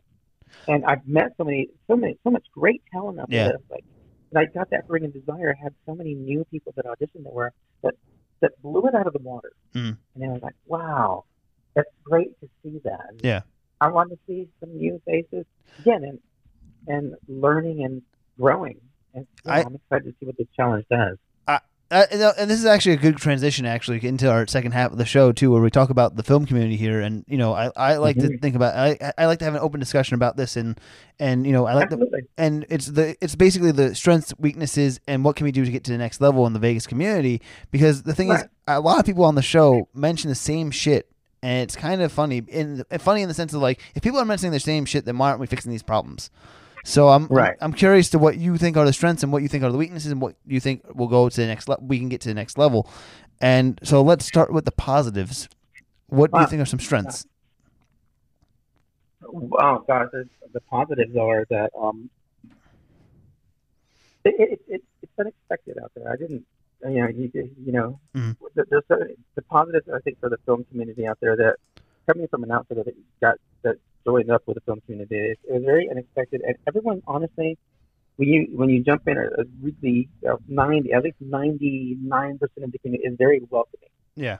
And if you want to work, if you want to go in, and again, if you're willing to put the work in, I have never had any obstacles with people not being welcoming and helping. I mean, I've gotten to progress quickly from jumping into film and getting to direct, and I owe that to the people that just allowed me and gave me those opportunities and took those chances on me. I'm beyond thankful to so many people out there because I've learned from them. I still learn from them every time I'm on the set. I didn't feel like silly asking questions or can I? Yeah, I mean, just there are a lot of good opportunities for people out there, paid opportunities. And I think sometimes it's just you put in the work and sometimes you're told no, sometimes you don't get something, but there's another project. And I did a few, for free. Yeah. I did that first just to earn my legs. Yeah. To get to that point, to get better. That's, the community is great. The mixers are great. Mm-hmm. I mean, people go to and meet different people, network. Yeah. It's not just a thing that, I guess people think when you're networking, I probably have this vision of the film community before I was really involved. You feel like, oh, that just seems so smoothly and for lack of a better word, fake. And I didn't want to, I was like, I'm not that guy. I'm not. I don't like to put up those weird pretenses of I'm like, I'm being nice to you to get something. No, but I thought that, and I'm glad I was proven wrong. People are really genuinely there to be helpful, and you're helpful, and they enjoy. If you're easy to work with on set, you make. What can I do to help others around me when I think that coming from that perspective is when I'm on set in whatever capacity is, whether I'm an actor, whether I'm an extra, if I'm the director, if I'm if I'm holding a boom mic, what am I doing to help make this a better experience for those around me? Because you get people that are new that go in, and you want to make that experience the best experience for them, so they keep coming back. And I was lucky that happened for me, and so that's the best thing to me. The community is very welcoming. Let me ask you this: a big thing that people say on the show is that also the film community here is. I'm gonna kind of go to a negative for a second, or the weaknesses is that the film community also is cliquey as well, where there's a lot of cliques in the sense of like where people are just gravitated to, and not many people are working all together. Do you feel that same way? Because the way you're describing it to me is like everyone's helping everyone, but other people see it the opposite way, where they're seeing like, people help each other, but at the same time they don't really help each other. I get what you're saying. I guess that happens in almost, again, this is as we were talking earlier, I'm like, sometimes I hate that artists that it is imperative that we do support other artists. And that's, sometimes the nature of the beast is that doesn't happen. And I think that happens in all art forms. I mean, growing up in the dance world, it's competitive. Yeah. And sometimes, someone gets the part that you wanted, or they feel like, you hear that, well, that's politics. And, you're like, that can happen anywhere. Right? And it does happen. It does. I mean, I guess sometimes, there is that nature of the business, but I think coming from what can I do to make that better? Again, if it becomes less about what is this doing for me? How come I'm not doing it? If it comes from like, what can I do for others? Yeah. I think if you go from that perspective, it can change. It's not always it comes from that perspective. I get that. I know that. And once we do that, again, I can see where people that click. It's again, you have people that work together a lot, and they're like, I want to be part of that group, but I haven't done enough. They don't think I'm talented. I don't think people think that, because it's not that they don't think you're not talented, or they don't know you. Yeah, And very so what true. do you do to make sure they do know you? What do you make sure to make sure that, what do you do about that to Yeah, become that person? And again, that opportunity to work out, and you may never get in with that group, but what about that group? What are you doing about that? And there are lots of ways. And again, it's that, are you easy? Are you difficult? Are you honestly complaining about yeah. all these people and how it's like it? And when you're bringing that, you know, uh,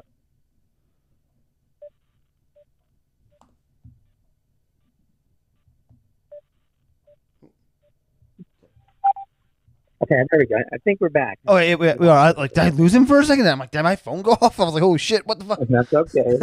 But I mean, I get that. Yeah. That's sadly human nature Yeah. can do that. And again, I know we've recently had conversations, and how we got this interview in the first place is, sometimes you do have individuals that are out there that, fortunately, that will prey on others and whatnot. And I think it's something we have to learn. I think a lot has happened in the past few years, with just in society in general. There's been so much vitriol. It's easy to get on that vitriol and to be angry Yeah. when we don't.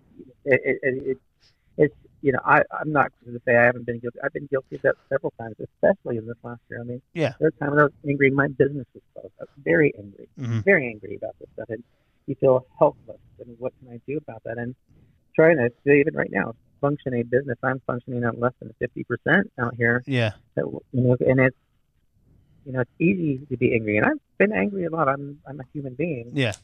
But again, it's that there has to be some kind of perseverance, and sometimes, and it's easier said than done to let go of being angry at these people and move on, and Yeah.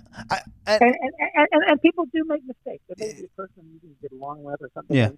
Doesn't mean they can't change their mind or redeem themselves. I think that's one thing. People have become less forgiving. Someone makes a mistake, and that goes to the whole cancel culture aspect. They're canceled because they made one mistake ever in their lives, or whatever. Yeah. I mean, It's crazy. Yeah, that whole thing's kind of insane. I guess there's that balance. There's things that people shouldn't do, but I think often sometimes people don't know, and and if we're always so content that I'm going to cancel it, we all have to get someone's not going to agree with or about, and it may piss somebody off, and they may not like this about the person. Yeah. About the personality. I know I'm very guilty. I know the people that I may be hard to take on a lot, or and if I'm angry, I'm angry. Yeah. It's right. It just means that's how I feel. And people being understanding of that makes that difference. It can't be perfect. And we're always angry because we're not getting this.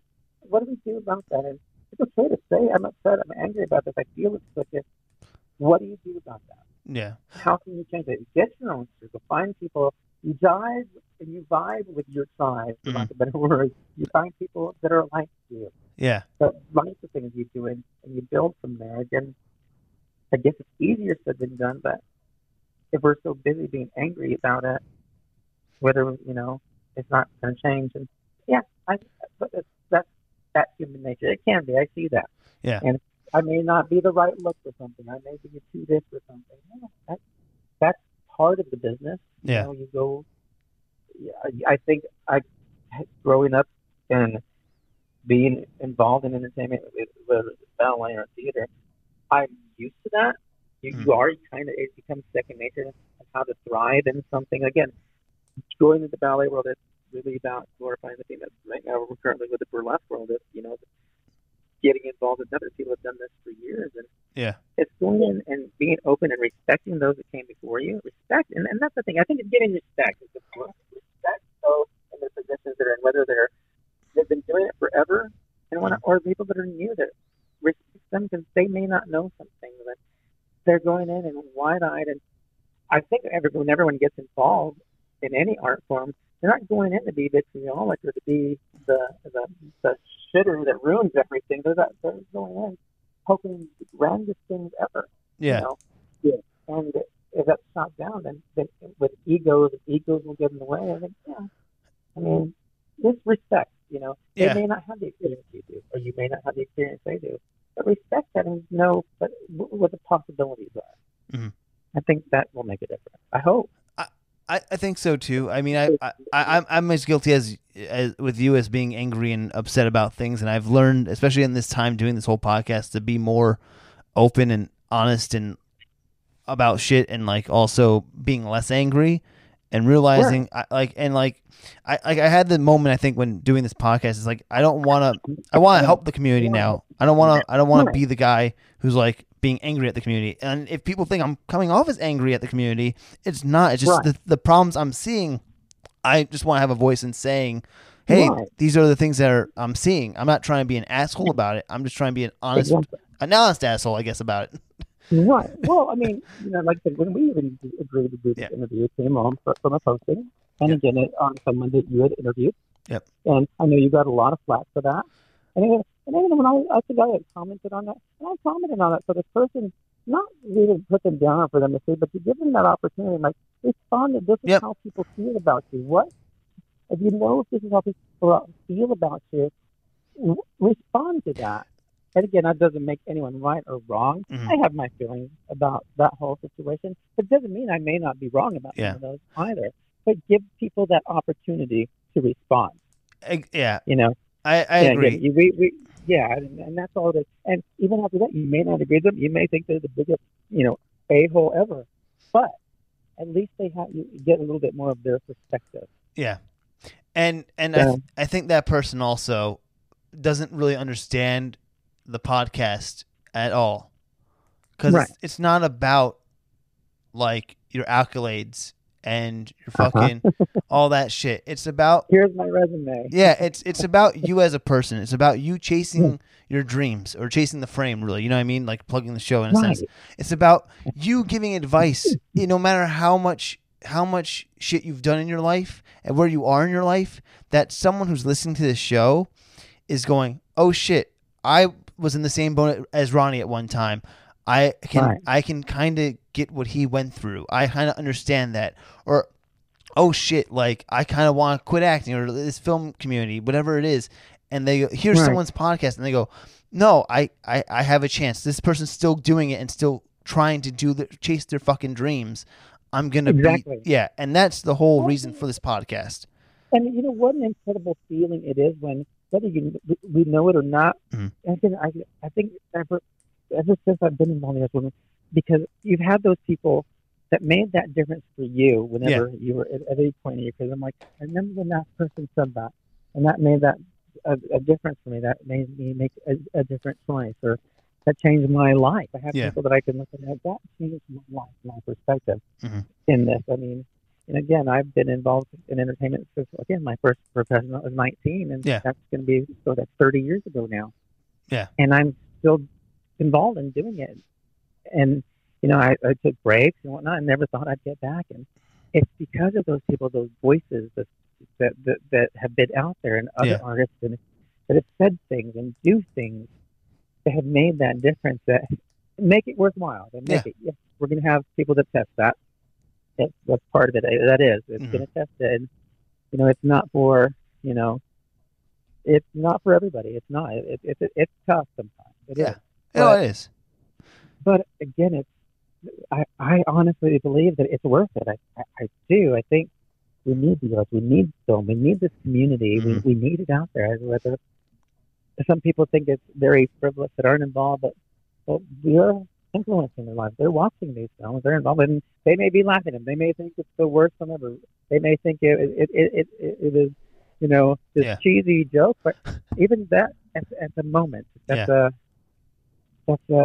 an emotion that made them feel something. That would have that kind of influence in this kind of medium, that so many people that it can touch and be seen by, and it can make that difference to that person who doubts themselves. Like, I want to do that. Yeah, it can make that difference. Anything, like, if anyone listening, I just want one person to make a difference in one person's fucking life. That's all it really. Exactly. That's all it is, really. I don't. And it sounds so. Yeah. Prosaic. It sounds like, oh, these are the things you say. But that mentality to me is that a cliche is a cliche for a reason. And they are. I'm like, because it may sound a little bit cliche to say, I just want to make an influence on other people, but actually listen to the words and say it. Yeah. And who wouldn't want to feel that way? Who wouldn't want to actually, like make a difference and be inspiring and Mhm. make find other people that have something in common with you, that kind of connection. Yeah. And we all long for connection, and I think we have forgotten that. Yeah. And I hopefully we can bring that back, especially after the last few years. I think we need to start connecting as people, as humans. Again, Yeah. as you were saying, about really it's chasing those things. It is. And Other people know what that feeling is like. They're chasing dreams as well. yeah, yeah. Oh man, we can get a whole subject about this too. it's Right. it's just insane. Like, but like let's go back to the strengths. So what other strengths do you see in this community? What have you also seen? There's a lot of talent, a lot of untapped talent. Again, of all ages. Again, it's again, I was thinking, like children to people that are 60s, 70s, 80s out there. That again, there's a lot of raw talent. And I'm like, again, on that negative aspect of that, again, there's nothing negative ever about talent. It's that I think, but I think sometimes is kind of disciplining and honing the talent, working on it. I think how many people like to have this, that people should be in class. Yeah. And people should be working on their craft. And I agree. Yeah. Often I've seen, again, and it's nothing, I love the Vegas community. I do. Yeah. And now I've been on a few sets, and now in pre-production, I get to see a lot of video submissions and auditions, and you learn which ones are better, Yeah. Just kind of small things that make a difference, I think.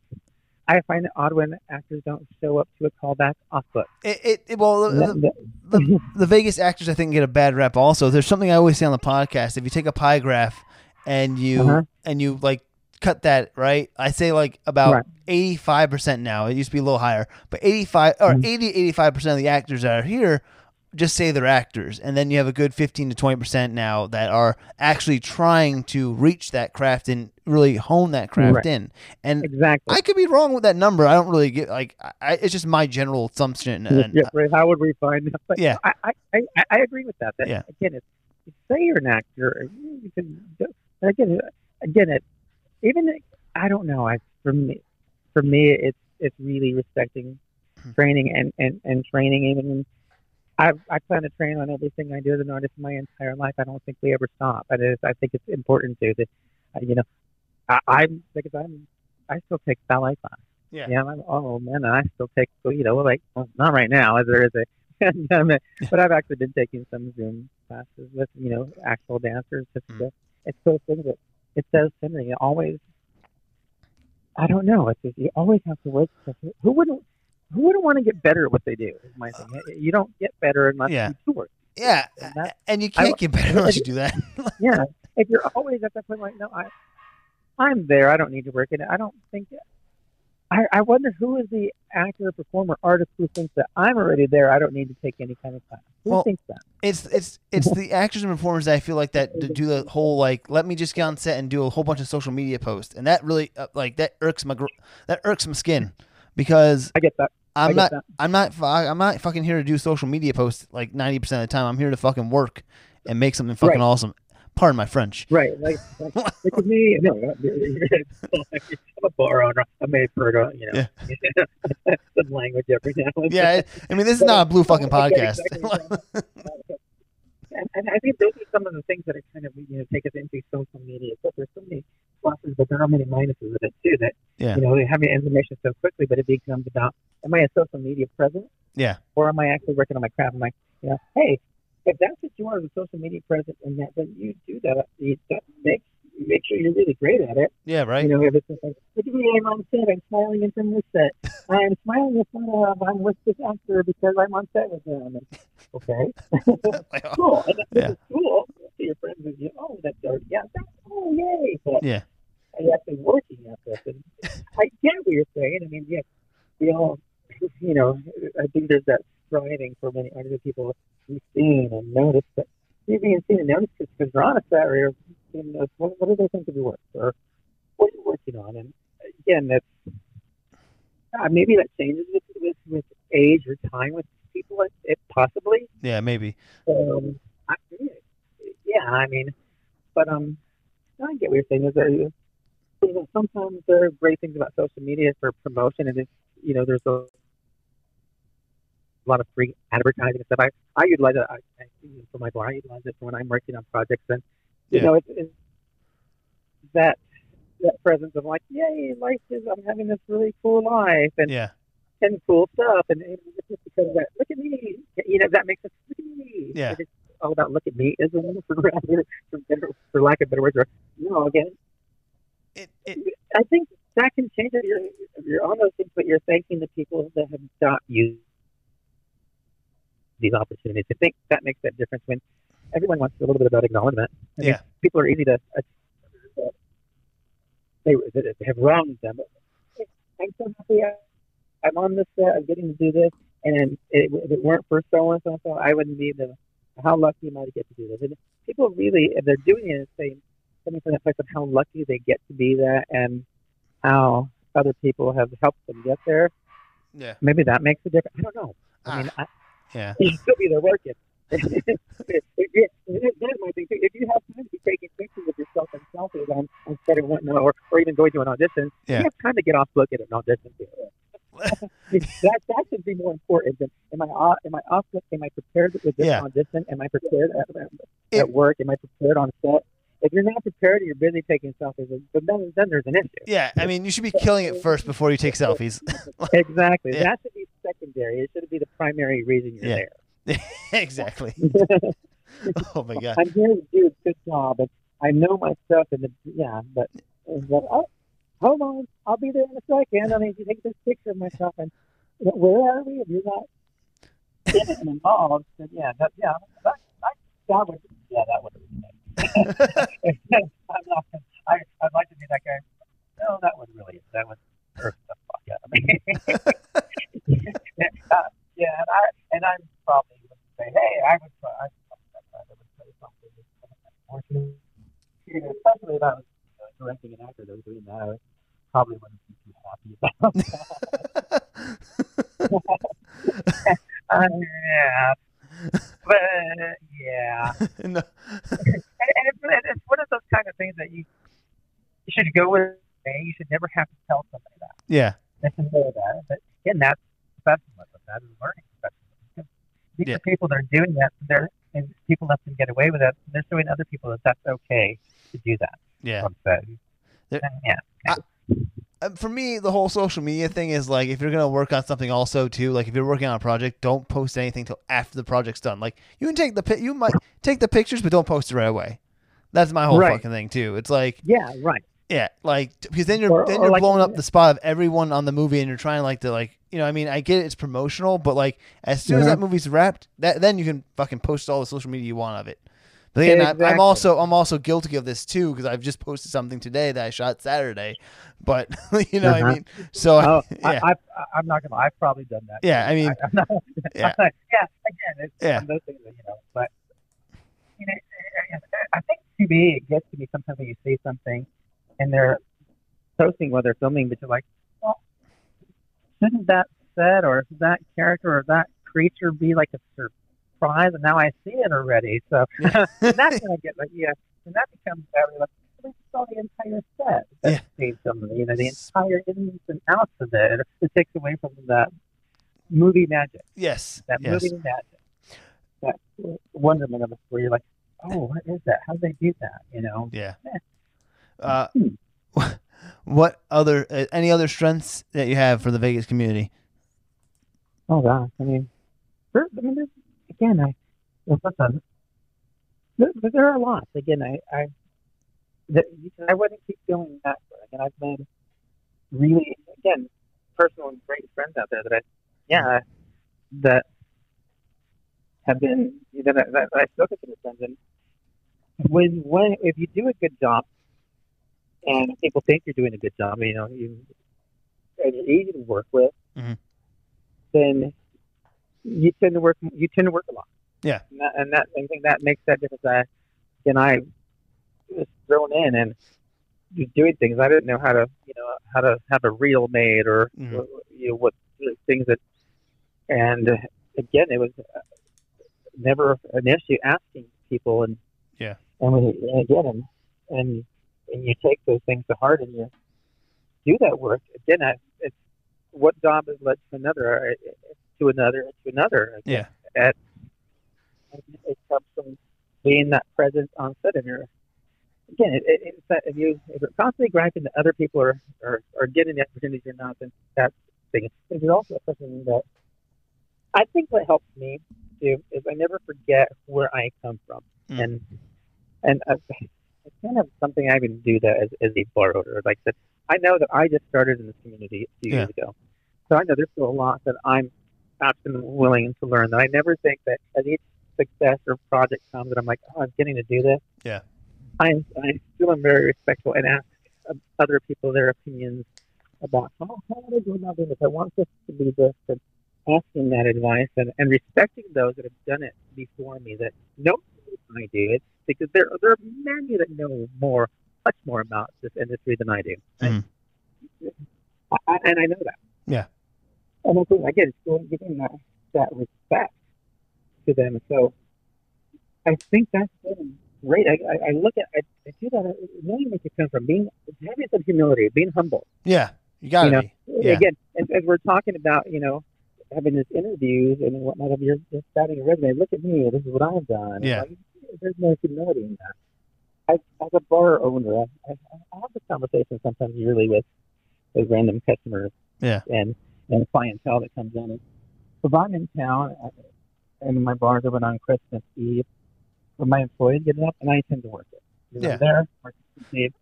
I remember being that guy when I was kid living in New York City and going to places, and I had a family there, and I'd go to these places. I was happy to have a place open on Christmas Eve. Or people eat that. I tell people I'm old bar trash, and I mean that in the best way. I'm not above my muggle job and what I do. It's one of my proudest accomplishments too. That I have a business, and I come from that, and it's a dive bar. And the community and people that come in, that they're important, and and it's that place. And I will always be that guy. Yeah. People ask, well, I love having this because it keeps me real as a person. Everybody that humility, and I think that happens a lot in Vegas. That there's so many people that have other jobs and other things they do, that they're not above it. Yeah. And that makes it cool. I think you get better personal connections. We're just all human beings who happen to be involved in this industry in whatever shape or form we are, and it is really cool, some of the things we get to do. Yeah. It's actually sometimes go, this is really kind of cool, and not get complacent about it. I think very often when people are in the community are doing a film 1 or 2 or 3, and they get to that place where, and they start griping about the set or the community or the film they're in. Do they realize how many people that are out there that would love to be in their scene, filming a film that, even if it's a micro budget, they got paid, minimally that day, but it's really not a film. It's going to be seen by others. There's so many people out there that would just love to have that opportunity just one time. Yeah.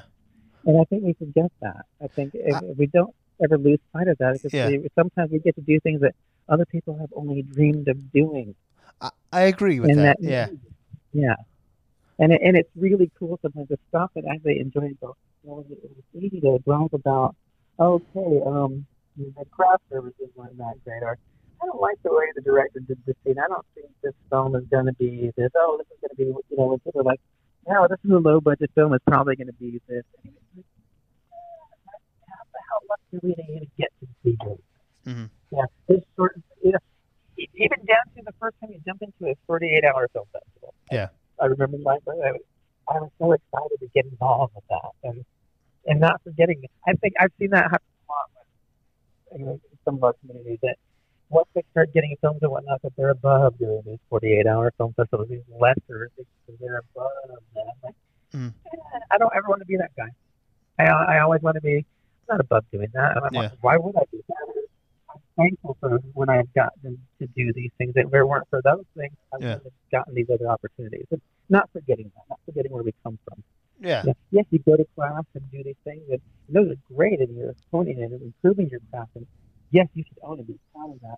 But don't forget where you came from, where it all started. Because when you start, then it creates those barriers. It creates that cliquish that I guess people are having issues with, and or see it that way. It seems like I can't be seen with these. You're just doing this. No, Yeah. I never want to be that guy. I want to be because that wasn't done to me, or at least I Yeah. don't think it was. If it was, I'd have been oblivious to it. I I just kind of jumped in head first, and Yeah. I was given those checkers. Gotcha. Yeah. Now we're at going next to the weaknesses. Is there any other weaknesses you would like to that you see? Oh, yes. I mean, I don't know. I mean, nothing that sticks out again. It's easy to criticize anything. I just any kind of weaknesses. I just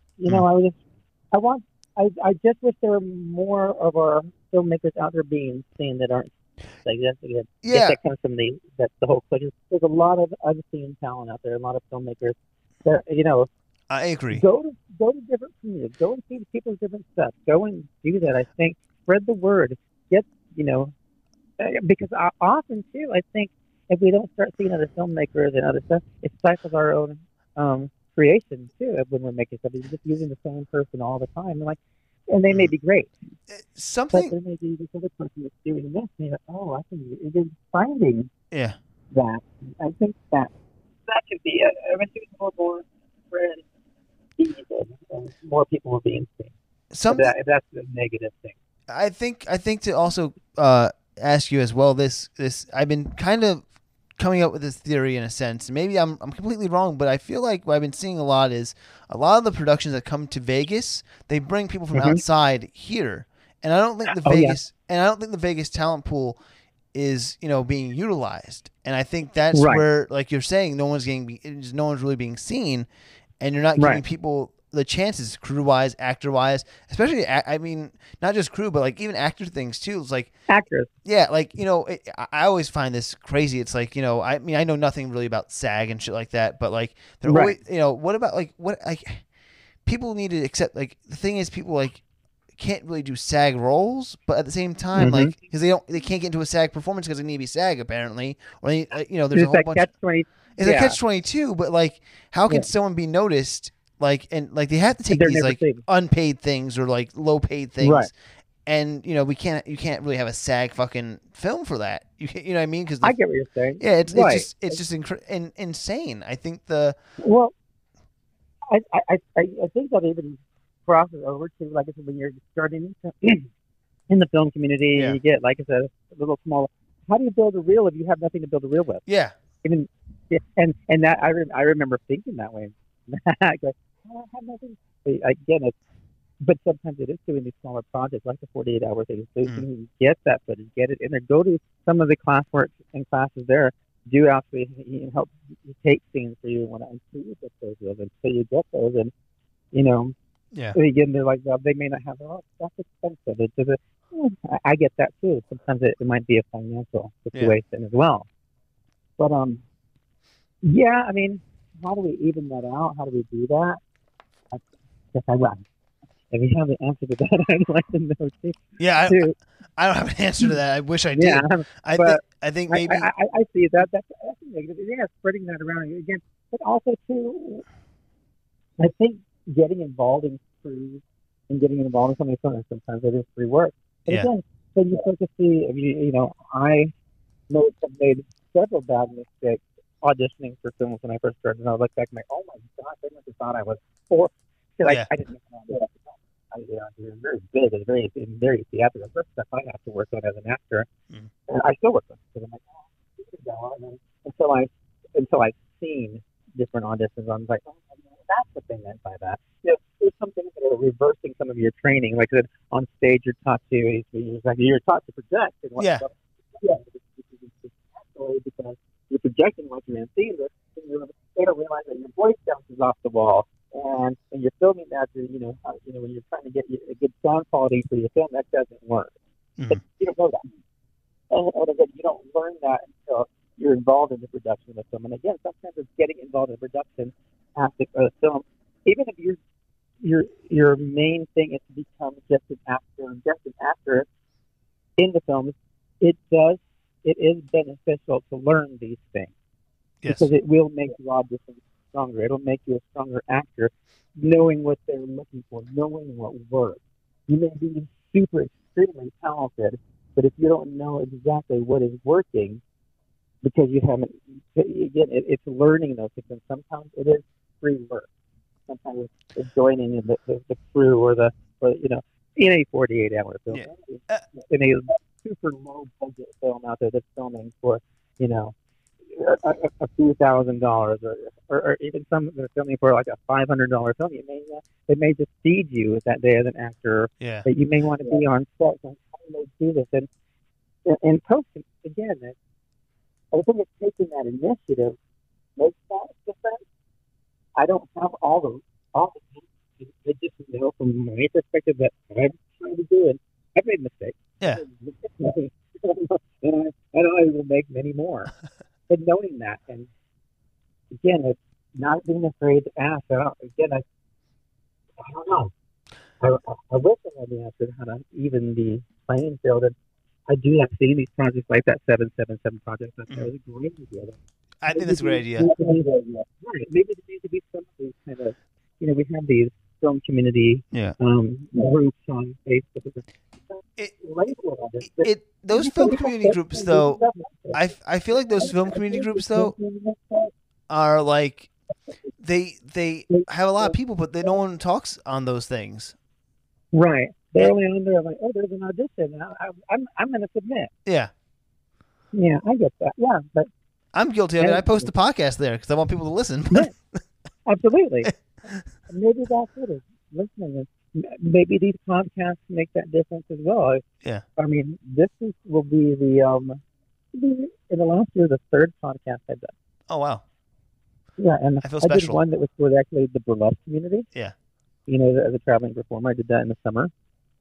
And then I did one for about in November. It was done by it highlighted women in film and utilizing women. So it'll be the first. Again, I think sometimes getting it out there. Yeah. What our goal is that we were talking about earlier. It's not so much of look at me.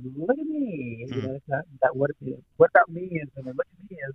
It's that this is who I am as a person. What I'm going through. I'm hoping that I'm not the only one that goes through these things. And we've all gone through some of these things.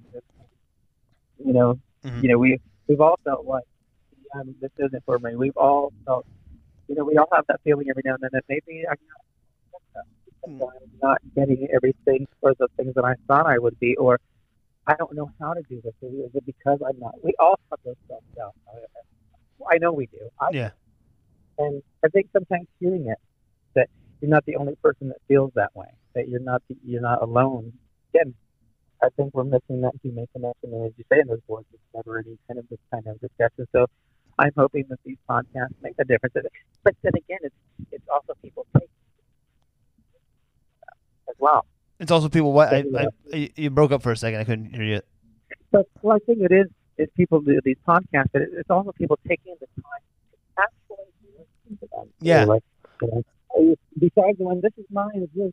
I listen to other people that are interviewed in these podcasts, and I'm that makes that difference. Again, like you picked a very controversial figure earlier in the year, but people actually responded because they knew. I wonder if they listened. Yeah, that's a good question. I mean, I know a few people who did, and they turned it off within like 10 minutes. And I saw that. And yes, they took the time, but that person did generate some kind of response, whether it was negative or whatnot. But people did take the time to listen to it. They turned out the comments on the Facebook group on the Nevada Film Alliance, I think. I saw that. I was like, wow! I finally got somewhere in life. but yeah, they turned out the comments and let people, and that was my thing on that. Let him respond to it. Yeah. He gets to see this.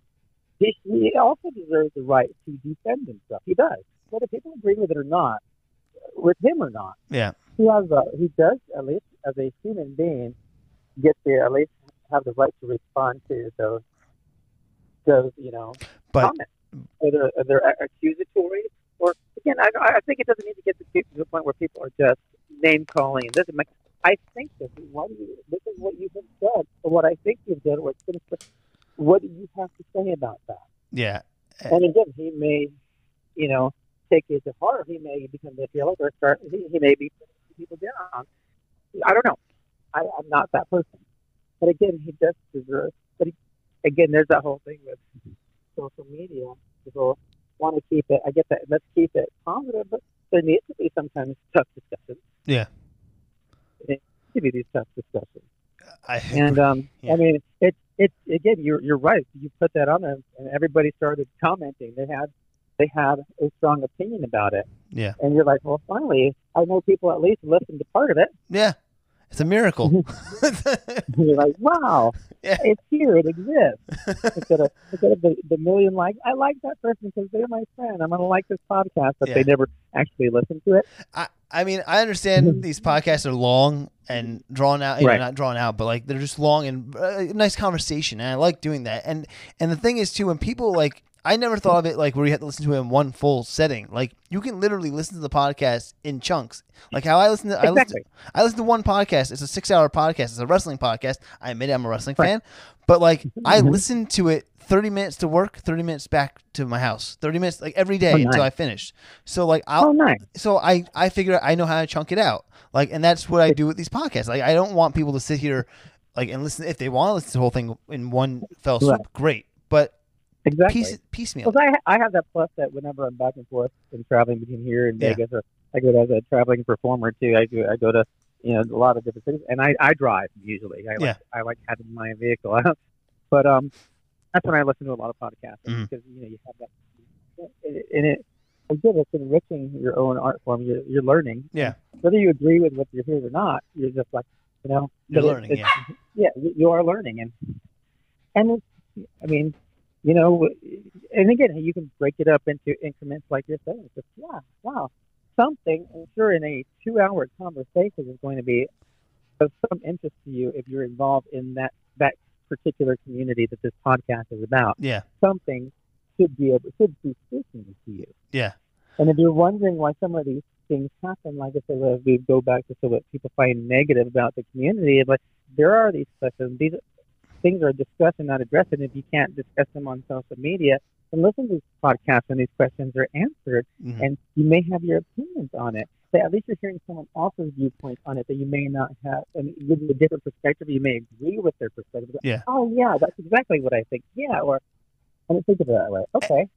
Well, I still don't agree. I didn't think of it that way. Yeah, and I'm actually like I'm open to people telling me like, no, you're wrong. And like right. I would like to know the other side of the coin. Like I'm not gonna be like, oh, I'm always right. I want to know what like I want. That's why I ask these questions. Right. Yeah. And that's the thing too. Who wants to be always right? I don't. Right. I know I'm not always right. I know, and even when I'm arguing a point with somebody, I'm like, I may not be right. I may not. But tell me why I'm not, or changing my opinion on this. Yeah. This is what I think. And I don't know what's right. I'm not saying it, but I don't know. Yeah. And I think, that makes a difference. You're going to argue about something diligently, but I think people are always coming into an argument thinking they're right. Right doesn't always mean, I don't know. Yeah. Yeah. There's sometimes you don't want to be right. Yeah. No. I don't want to be right at all on my show. I want to be wrong. I want to be proved wrong. That's my thing. Like, right. Especially when we get to this whole second half. Yeah. Challenge me, and I want to challenge back. Yeah. Yeah. Challenge, not to the point of vitriol, but challenge. Oh, yeah. And again, it's. I think people have forgotten that disagreeing doesn't make you an enemy. Yeah. Disagreeing doesn't make you an enemy at all. I have friends and people that I disagree with so many things, and I know that is reciprocal. And it's funny. It doesn't make me their enemy. Talking about the disagreeing and stuff like that, like something I see as a weakness or in Vegas is that people can't take constructive criticism here. Oh yeah, that's correct. and I've seen it because I'm like, if you tell someone something, they won't answer you back, or they won't they'll get all butthurt about something. It's like, I'm just telling you what I see. It's like just my opinion, but I'm giving you. Right. If I say like that was shit, and I don't give you a reason, that's being an asshole. But if say that was shit because of this A, B, C, and D, I'm giving you my opinion about it, and I'm explaining what I saw through my eyes. And it's like, yeah. And to me, that comes from, again, having grown up and worked in theater, in live performance. Yeah. After every rehearsal, what are you given? You're given notes. Critiques, yeah. You're given notes. And they're going to tell you what they want, what they didn't like, what they like. And you take, and what is the best thing to do? Often you have actors that argue back with directors during that. You remember, like, just take the no. Take the no. And, I've been in productions that's happening. Like, oh my gosh, just take the no. That's why we're here. Just shut the fuck up, take the goddamn note. Take the fucking no. And I think people, I think that helps me in this community system. Like, no, when I'm giving a no, or I've also been on that reverse aspect when you're that actor performer and the director gives you no, and I'm that promoter. What's wrong with me? How come I don't even qualify to get a note? I'm that horrible. They can't even give me notes. Yeah. I love getting this. I want to know what I can do to make this better. Yes, that's possible quality. And again, that knowing that my last film was my first film. And bringing in my DP and the people and telling them, this is my person. If I'm doing something wrong, or tell me if I'm not communicating, tell me, because I want to make sure I am. And I'm learning this too, and I see this way, and this is what I want to do. But if I'm doing it wrong or something, that tell me. I want to know if I'm doing it correctly or what works.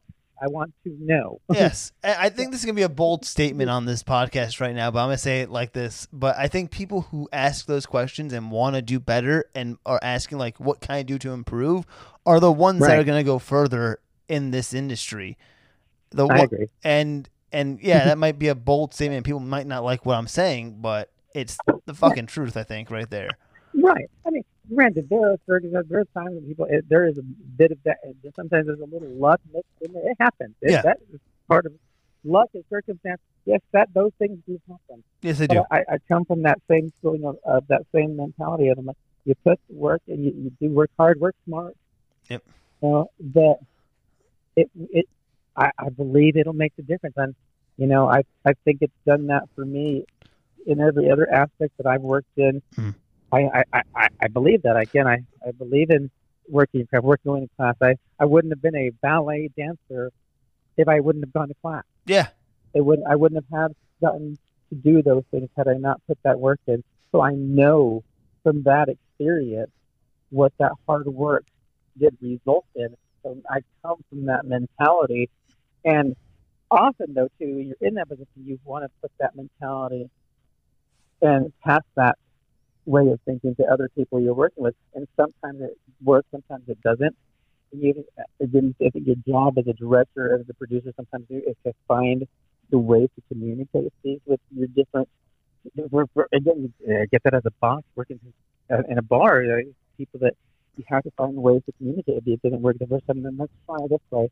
I mean, often too, it could be a personality type, and that person just isn't receptive to me giving them notes, and you know that. Sometimes like, no matter what you, like a better word, fucking say to them, they're not going to say it. Yeah. Yeah, but that's probably someone you're probably not going to work well with later on, or at least during that time, and whatever the circumstances or issues are. Mm-hmm. But if they're coming from that place, and we just want to do the best work possible and under a deadline and keep it in budget, because this is someone else's money. Those are all those other things that do go in. Sometimes you may be short, you may be a little turbid. You're also under a lot of pressure when it is someone else's money that are thousands upon thousands. That's true too. Yeah. I need to get this done because I'm doing this for them. I don't want to waste their money. Yeah. I don't want my money wasted. Mm-hmm. I don't want, who does? But again, it's like it goes to that old adage we were talking about theater. Take the fucking no. Take it. You don't have to read it, but at least hear it and move on. Yeah. And see what you can do. If you're already up in arms because you got a note and they didn't get your vision or see what you're seeing or see what you're doing. Yeah. Figure out why.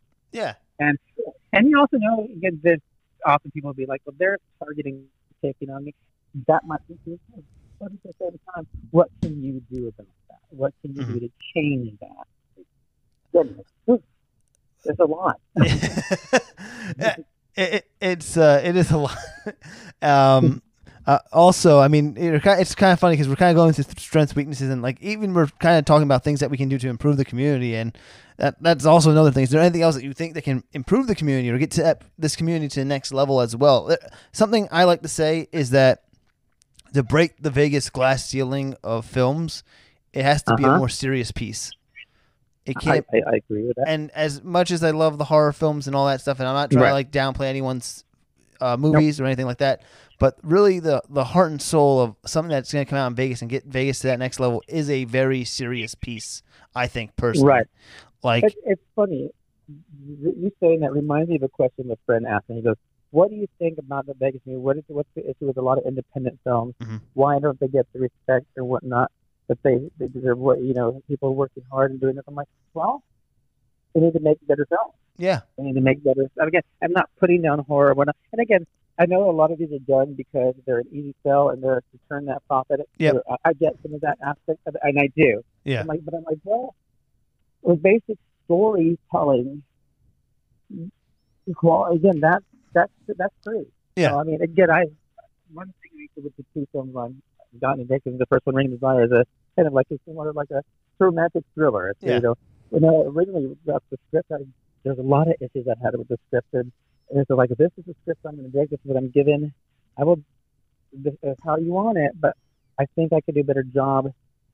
Let me talk to the writer, and I want to do the best job possible. So my thing was going through the script and giving it purpose, giving the characters. There's a reason they're there. Yeah. I mean, the original premise of this film was there's a bunch of people who go to this cabin, a guy and his wife and his sister and a girlfriend, blah, blah, blah, and they find this magic ring that they put on and makes them have really incredible sex. So what's the problem? There had to be reasons. There had to be consequences. They gave it a darker twist. And again, I also came from this thing. I'm like, I would just written to this to be some kind of skin flick. It wasn't bad. And in fact, I know we released this with Ring of Desire. There is no actual, you don't have to ever see any actual nudity in Ring of Desire. It will make it to do, but it doesn't happen. Nice. And I wanted to come with the artistic, give it purpose, give the characters a reason, and art. And something for the actors to work with instead of just, it could be any Joe Snow showing up. There should be quality in the work.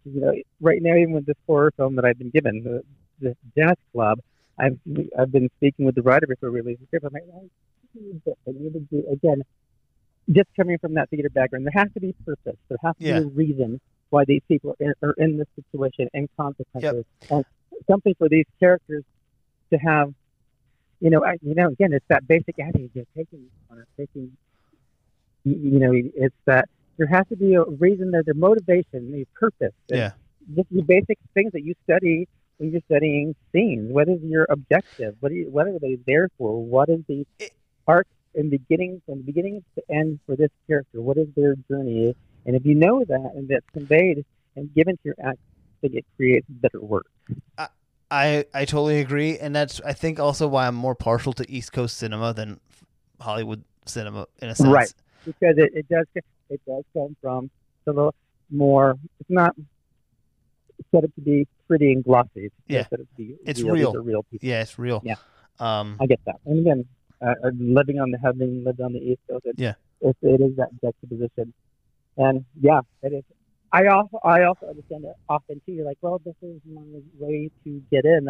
They always think about that when people make these films. You have these huge stars, and when they first started the film, they're like, oh my gosh, I was in this.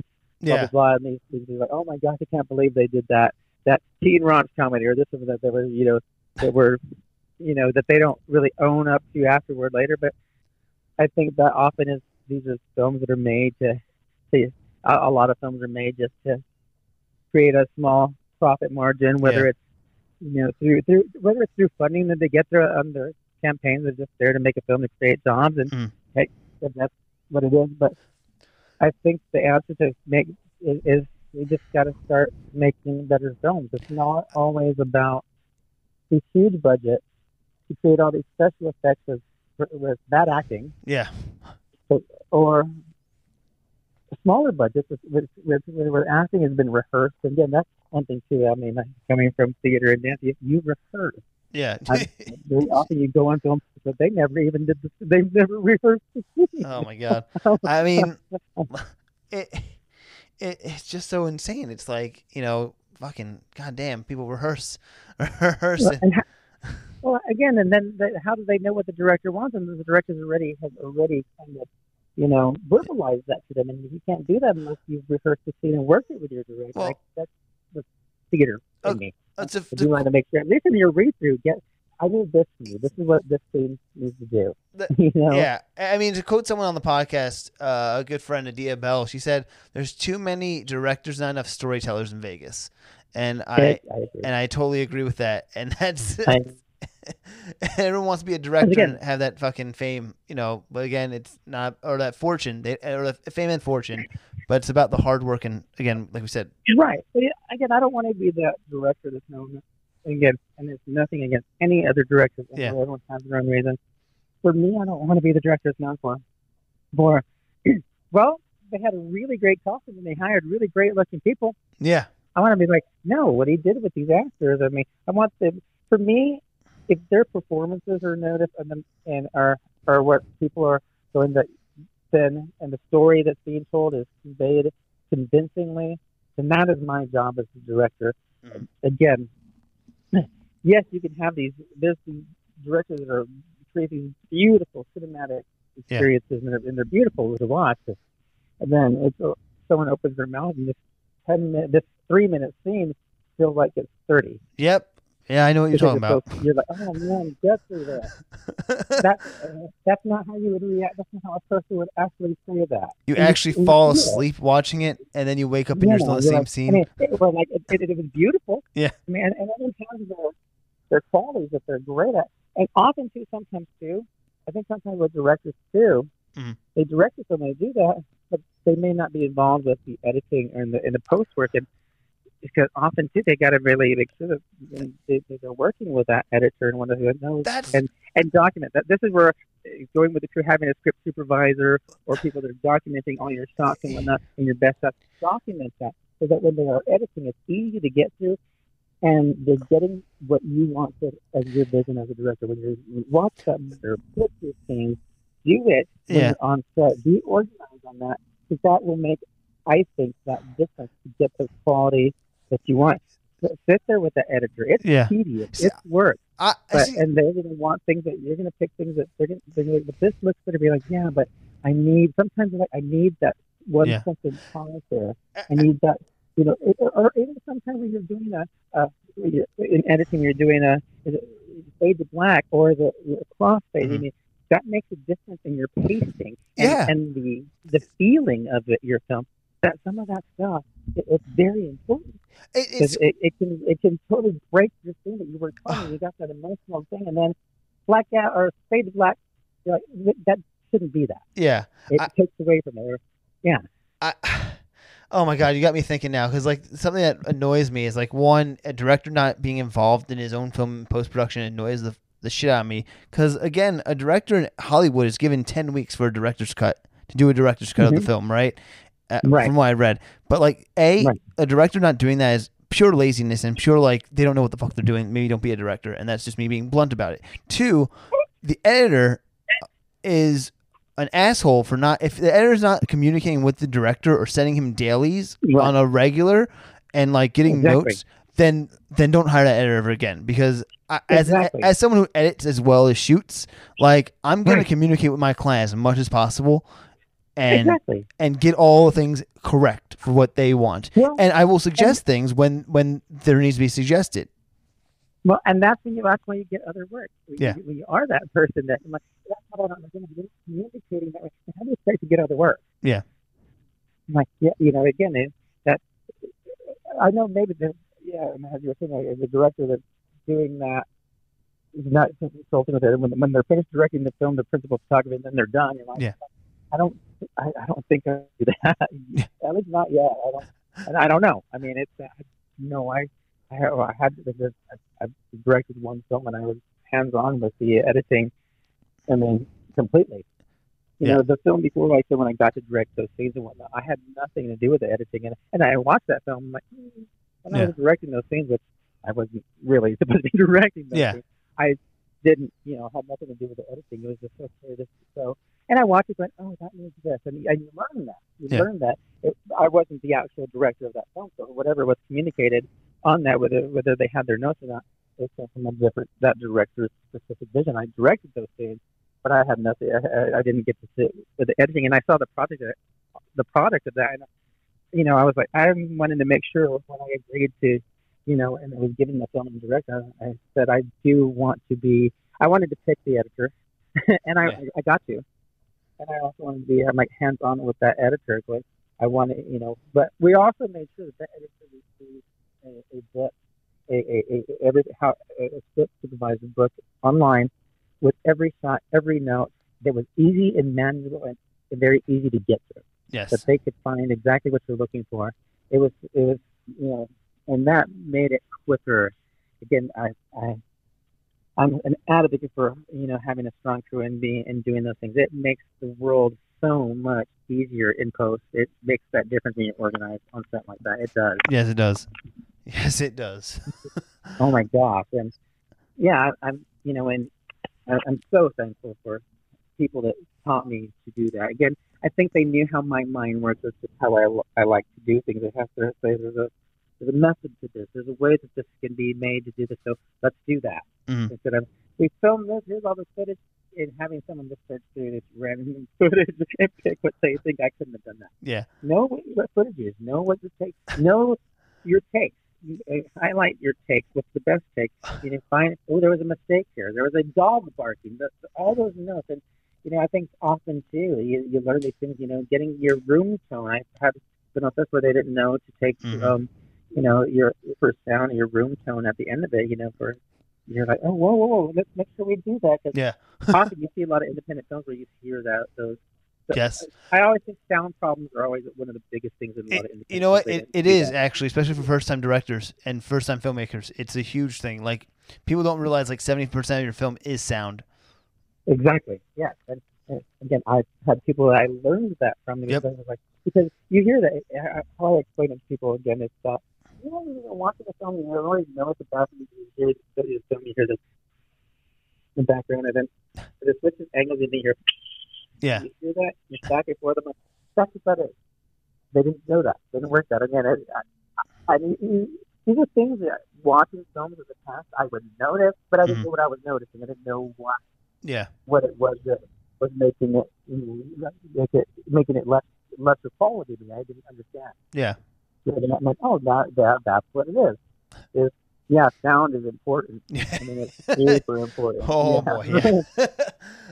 Because often they'll watch a film and like, oh, dang it. I think I would like this, but it sounds like cheap. Yeah.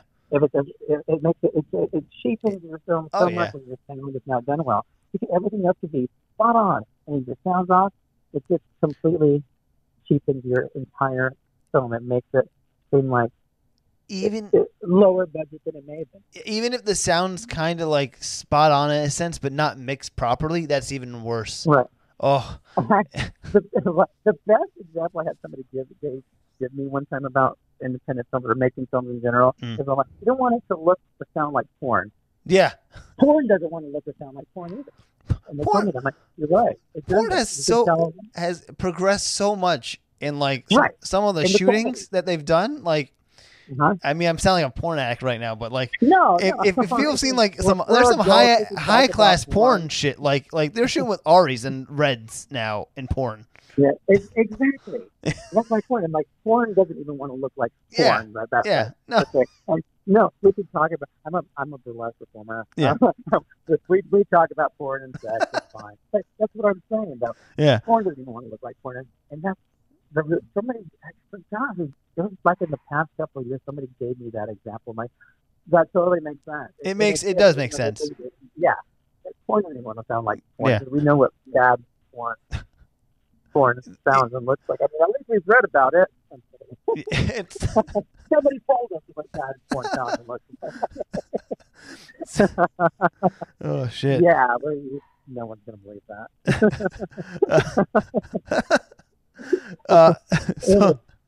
So Ronnie, we're getting towards the end of the podcast. I have two last questions for you.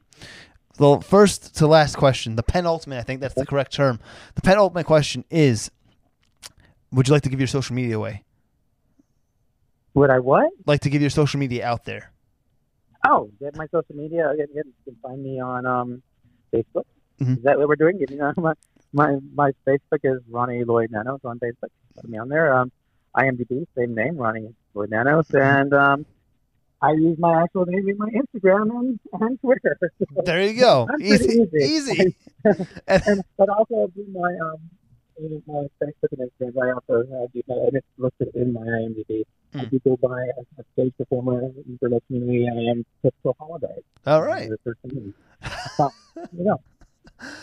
And pull it up, put my name up, you'll find me. All right. And then my last question is, you've been dropping nuggets all day on this podcast. What's that last golden nugget, though, you want to give to the people listening out there? Okay, last golden nugget. Oh, man, I guess it was good. This is the first podcast that I did drop it earlier, but I just did it. That we are ready to film our second film this year. It is in the works. I've already hired our composer, and we're working with hiring our DP the next day. So we'll be auditioning Death Club in Las Vegas, and it will be open auditions. Again, I do make sure that we will probably, if we can do them live there, we will be doing them at Galton. They also take video submissions, and they are open auditions. If you never auditioned for film, submit. If you have auditions, submit. I do like seeing new talent, and we are fair with our auditions. I like to think I'm completely fair. It's open to all race, gender, however you identify. Just, if you feel like you can do something and be part of this film, there are roles that are open, and that's my biggest nugget. I'm excited. Again, this has been today. They actually released it online, so that is the biggest thing on my mind today. That I'm excited, especially after this last year, to be able to come back, and that is my biggest nugget. We will be holding auditions for Death Club in Las Vegas late May or early June. So people keep out watching with us, and I would love to have so many new people come in. Yeah. Well, folks, you heard it right there. Death Club is going to be casting soon, so if you're listening to this podcast right now, you have a chance. All positions are paid. Oh, there you go. Even better. And hopefully, by the time you're listening to this too, Ring of Desire is out, and you can see Ring of Desire. So let's hope. We're hoping to premiere. Ring of Desire. And hopefully, we're looking at April. Sweet. Late March or April, depending on the state of the world at that time. We will screen it. It will get screened in Las Vegas. Well, again, we're keeping those fingers crossed, and hopefully it will all happen, and we'll get to see it. So, thank you again, Ronnie. It was a pleasure. Awesome. Thank you, John. It was a pleasure getting to know you, talking to you, sitting down virtually. Hopefully next time we can do another podcast in person next time, and that'd be awesome. That'd be great. Yeah. And guys, remember to subscribe to the podcast. We're on Spotify, Overcast, TuneIn Radio, Anchor, Apple Podcasts, Stitcher, Google Podcasts, iHeartRadio, Pandora, you name it, we're probably on it. So if you look for us anywhere, just type in Chasing the Frame, yes, and you'll find us somewhere. Again, guys, I can't do this without my frame chasers. I'm trying to bring knowledge to all you listeners out there, and I hope you're getting some great, valuable information and learning something from it, because we all have a story, and we all go through things at the same time or at different times. Something I said earlier in the podcast, so I hope you guys were listening, and I hope you got hope the people on the show keep inspiring you to chase those frames. Also, guys, join our Facebook group. I made a Facebook group called Frame Chasers, so check it out, join it, and you'll have awesome content hopefully in there from everyone. I want everyone to share content, open notes to everyone. No one be upset about what notes are given. Honesty is the best policy in that group. So again, guys, thank you again. Have a great day. Have a great week. Have a great month. Have a great year. Hopefully we'll catch you next time on Chasing the Frame. See ya. Peace. Peace. Let's go. This is the Chasing the Frame podcast, where we interview people in the TV and film industry, talking about their journey, how they got to where they are today. We do this podcast for the frame chasers. This is for those in the film industry, going hard, let them know who we are. Frame chasers, we're not chasing the fame.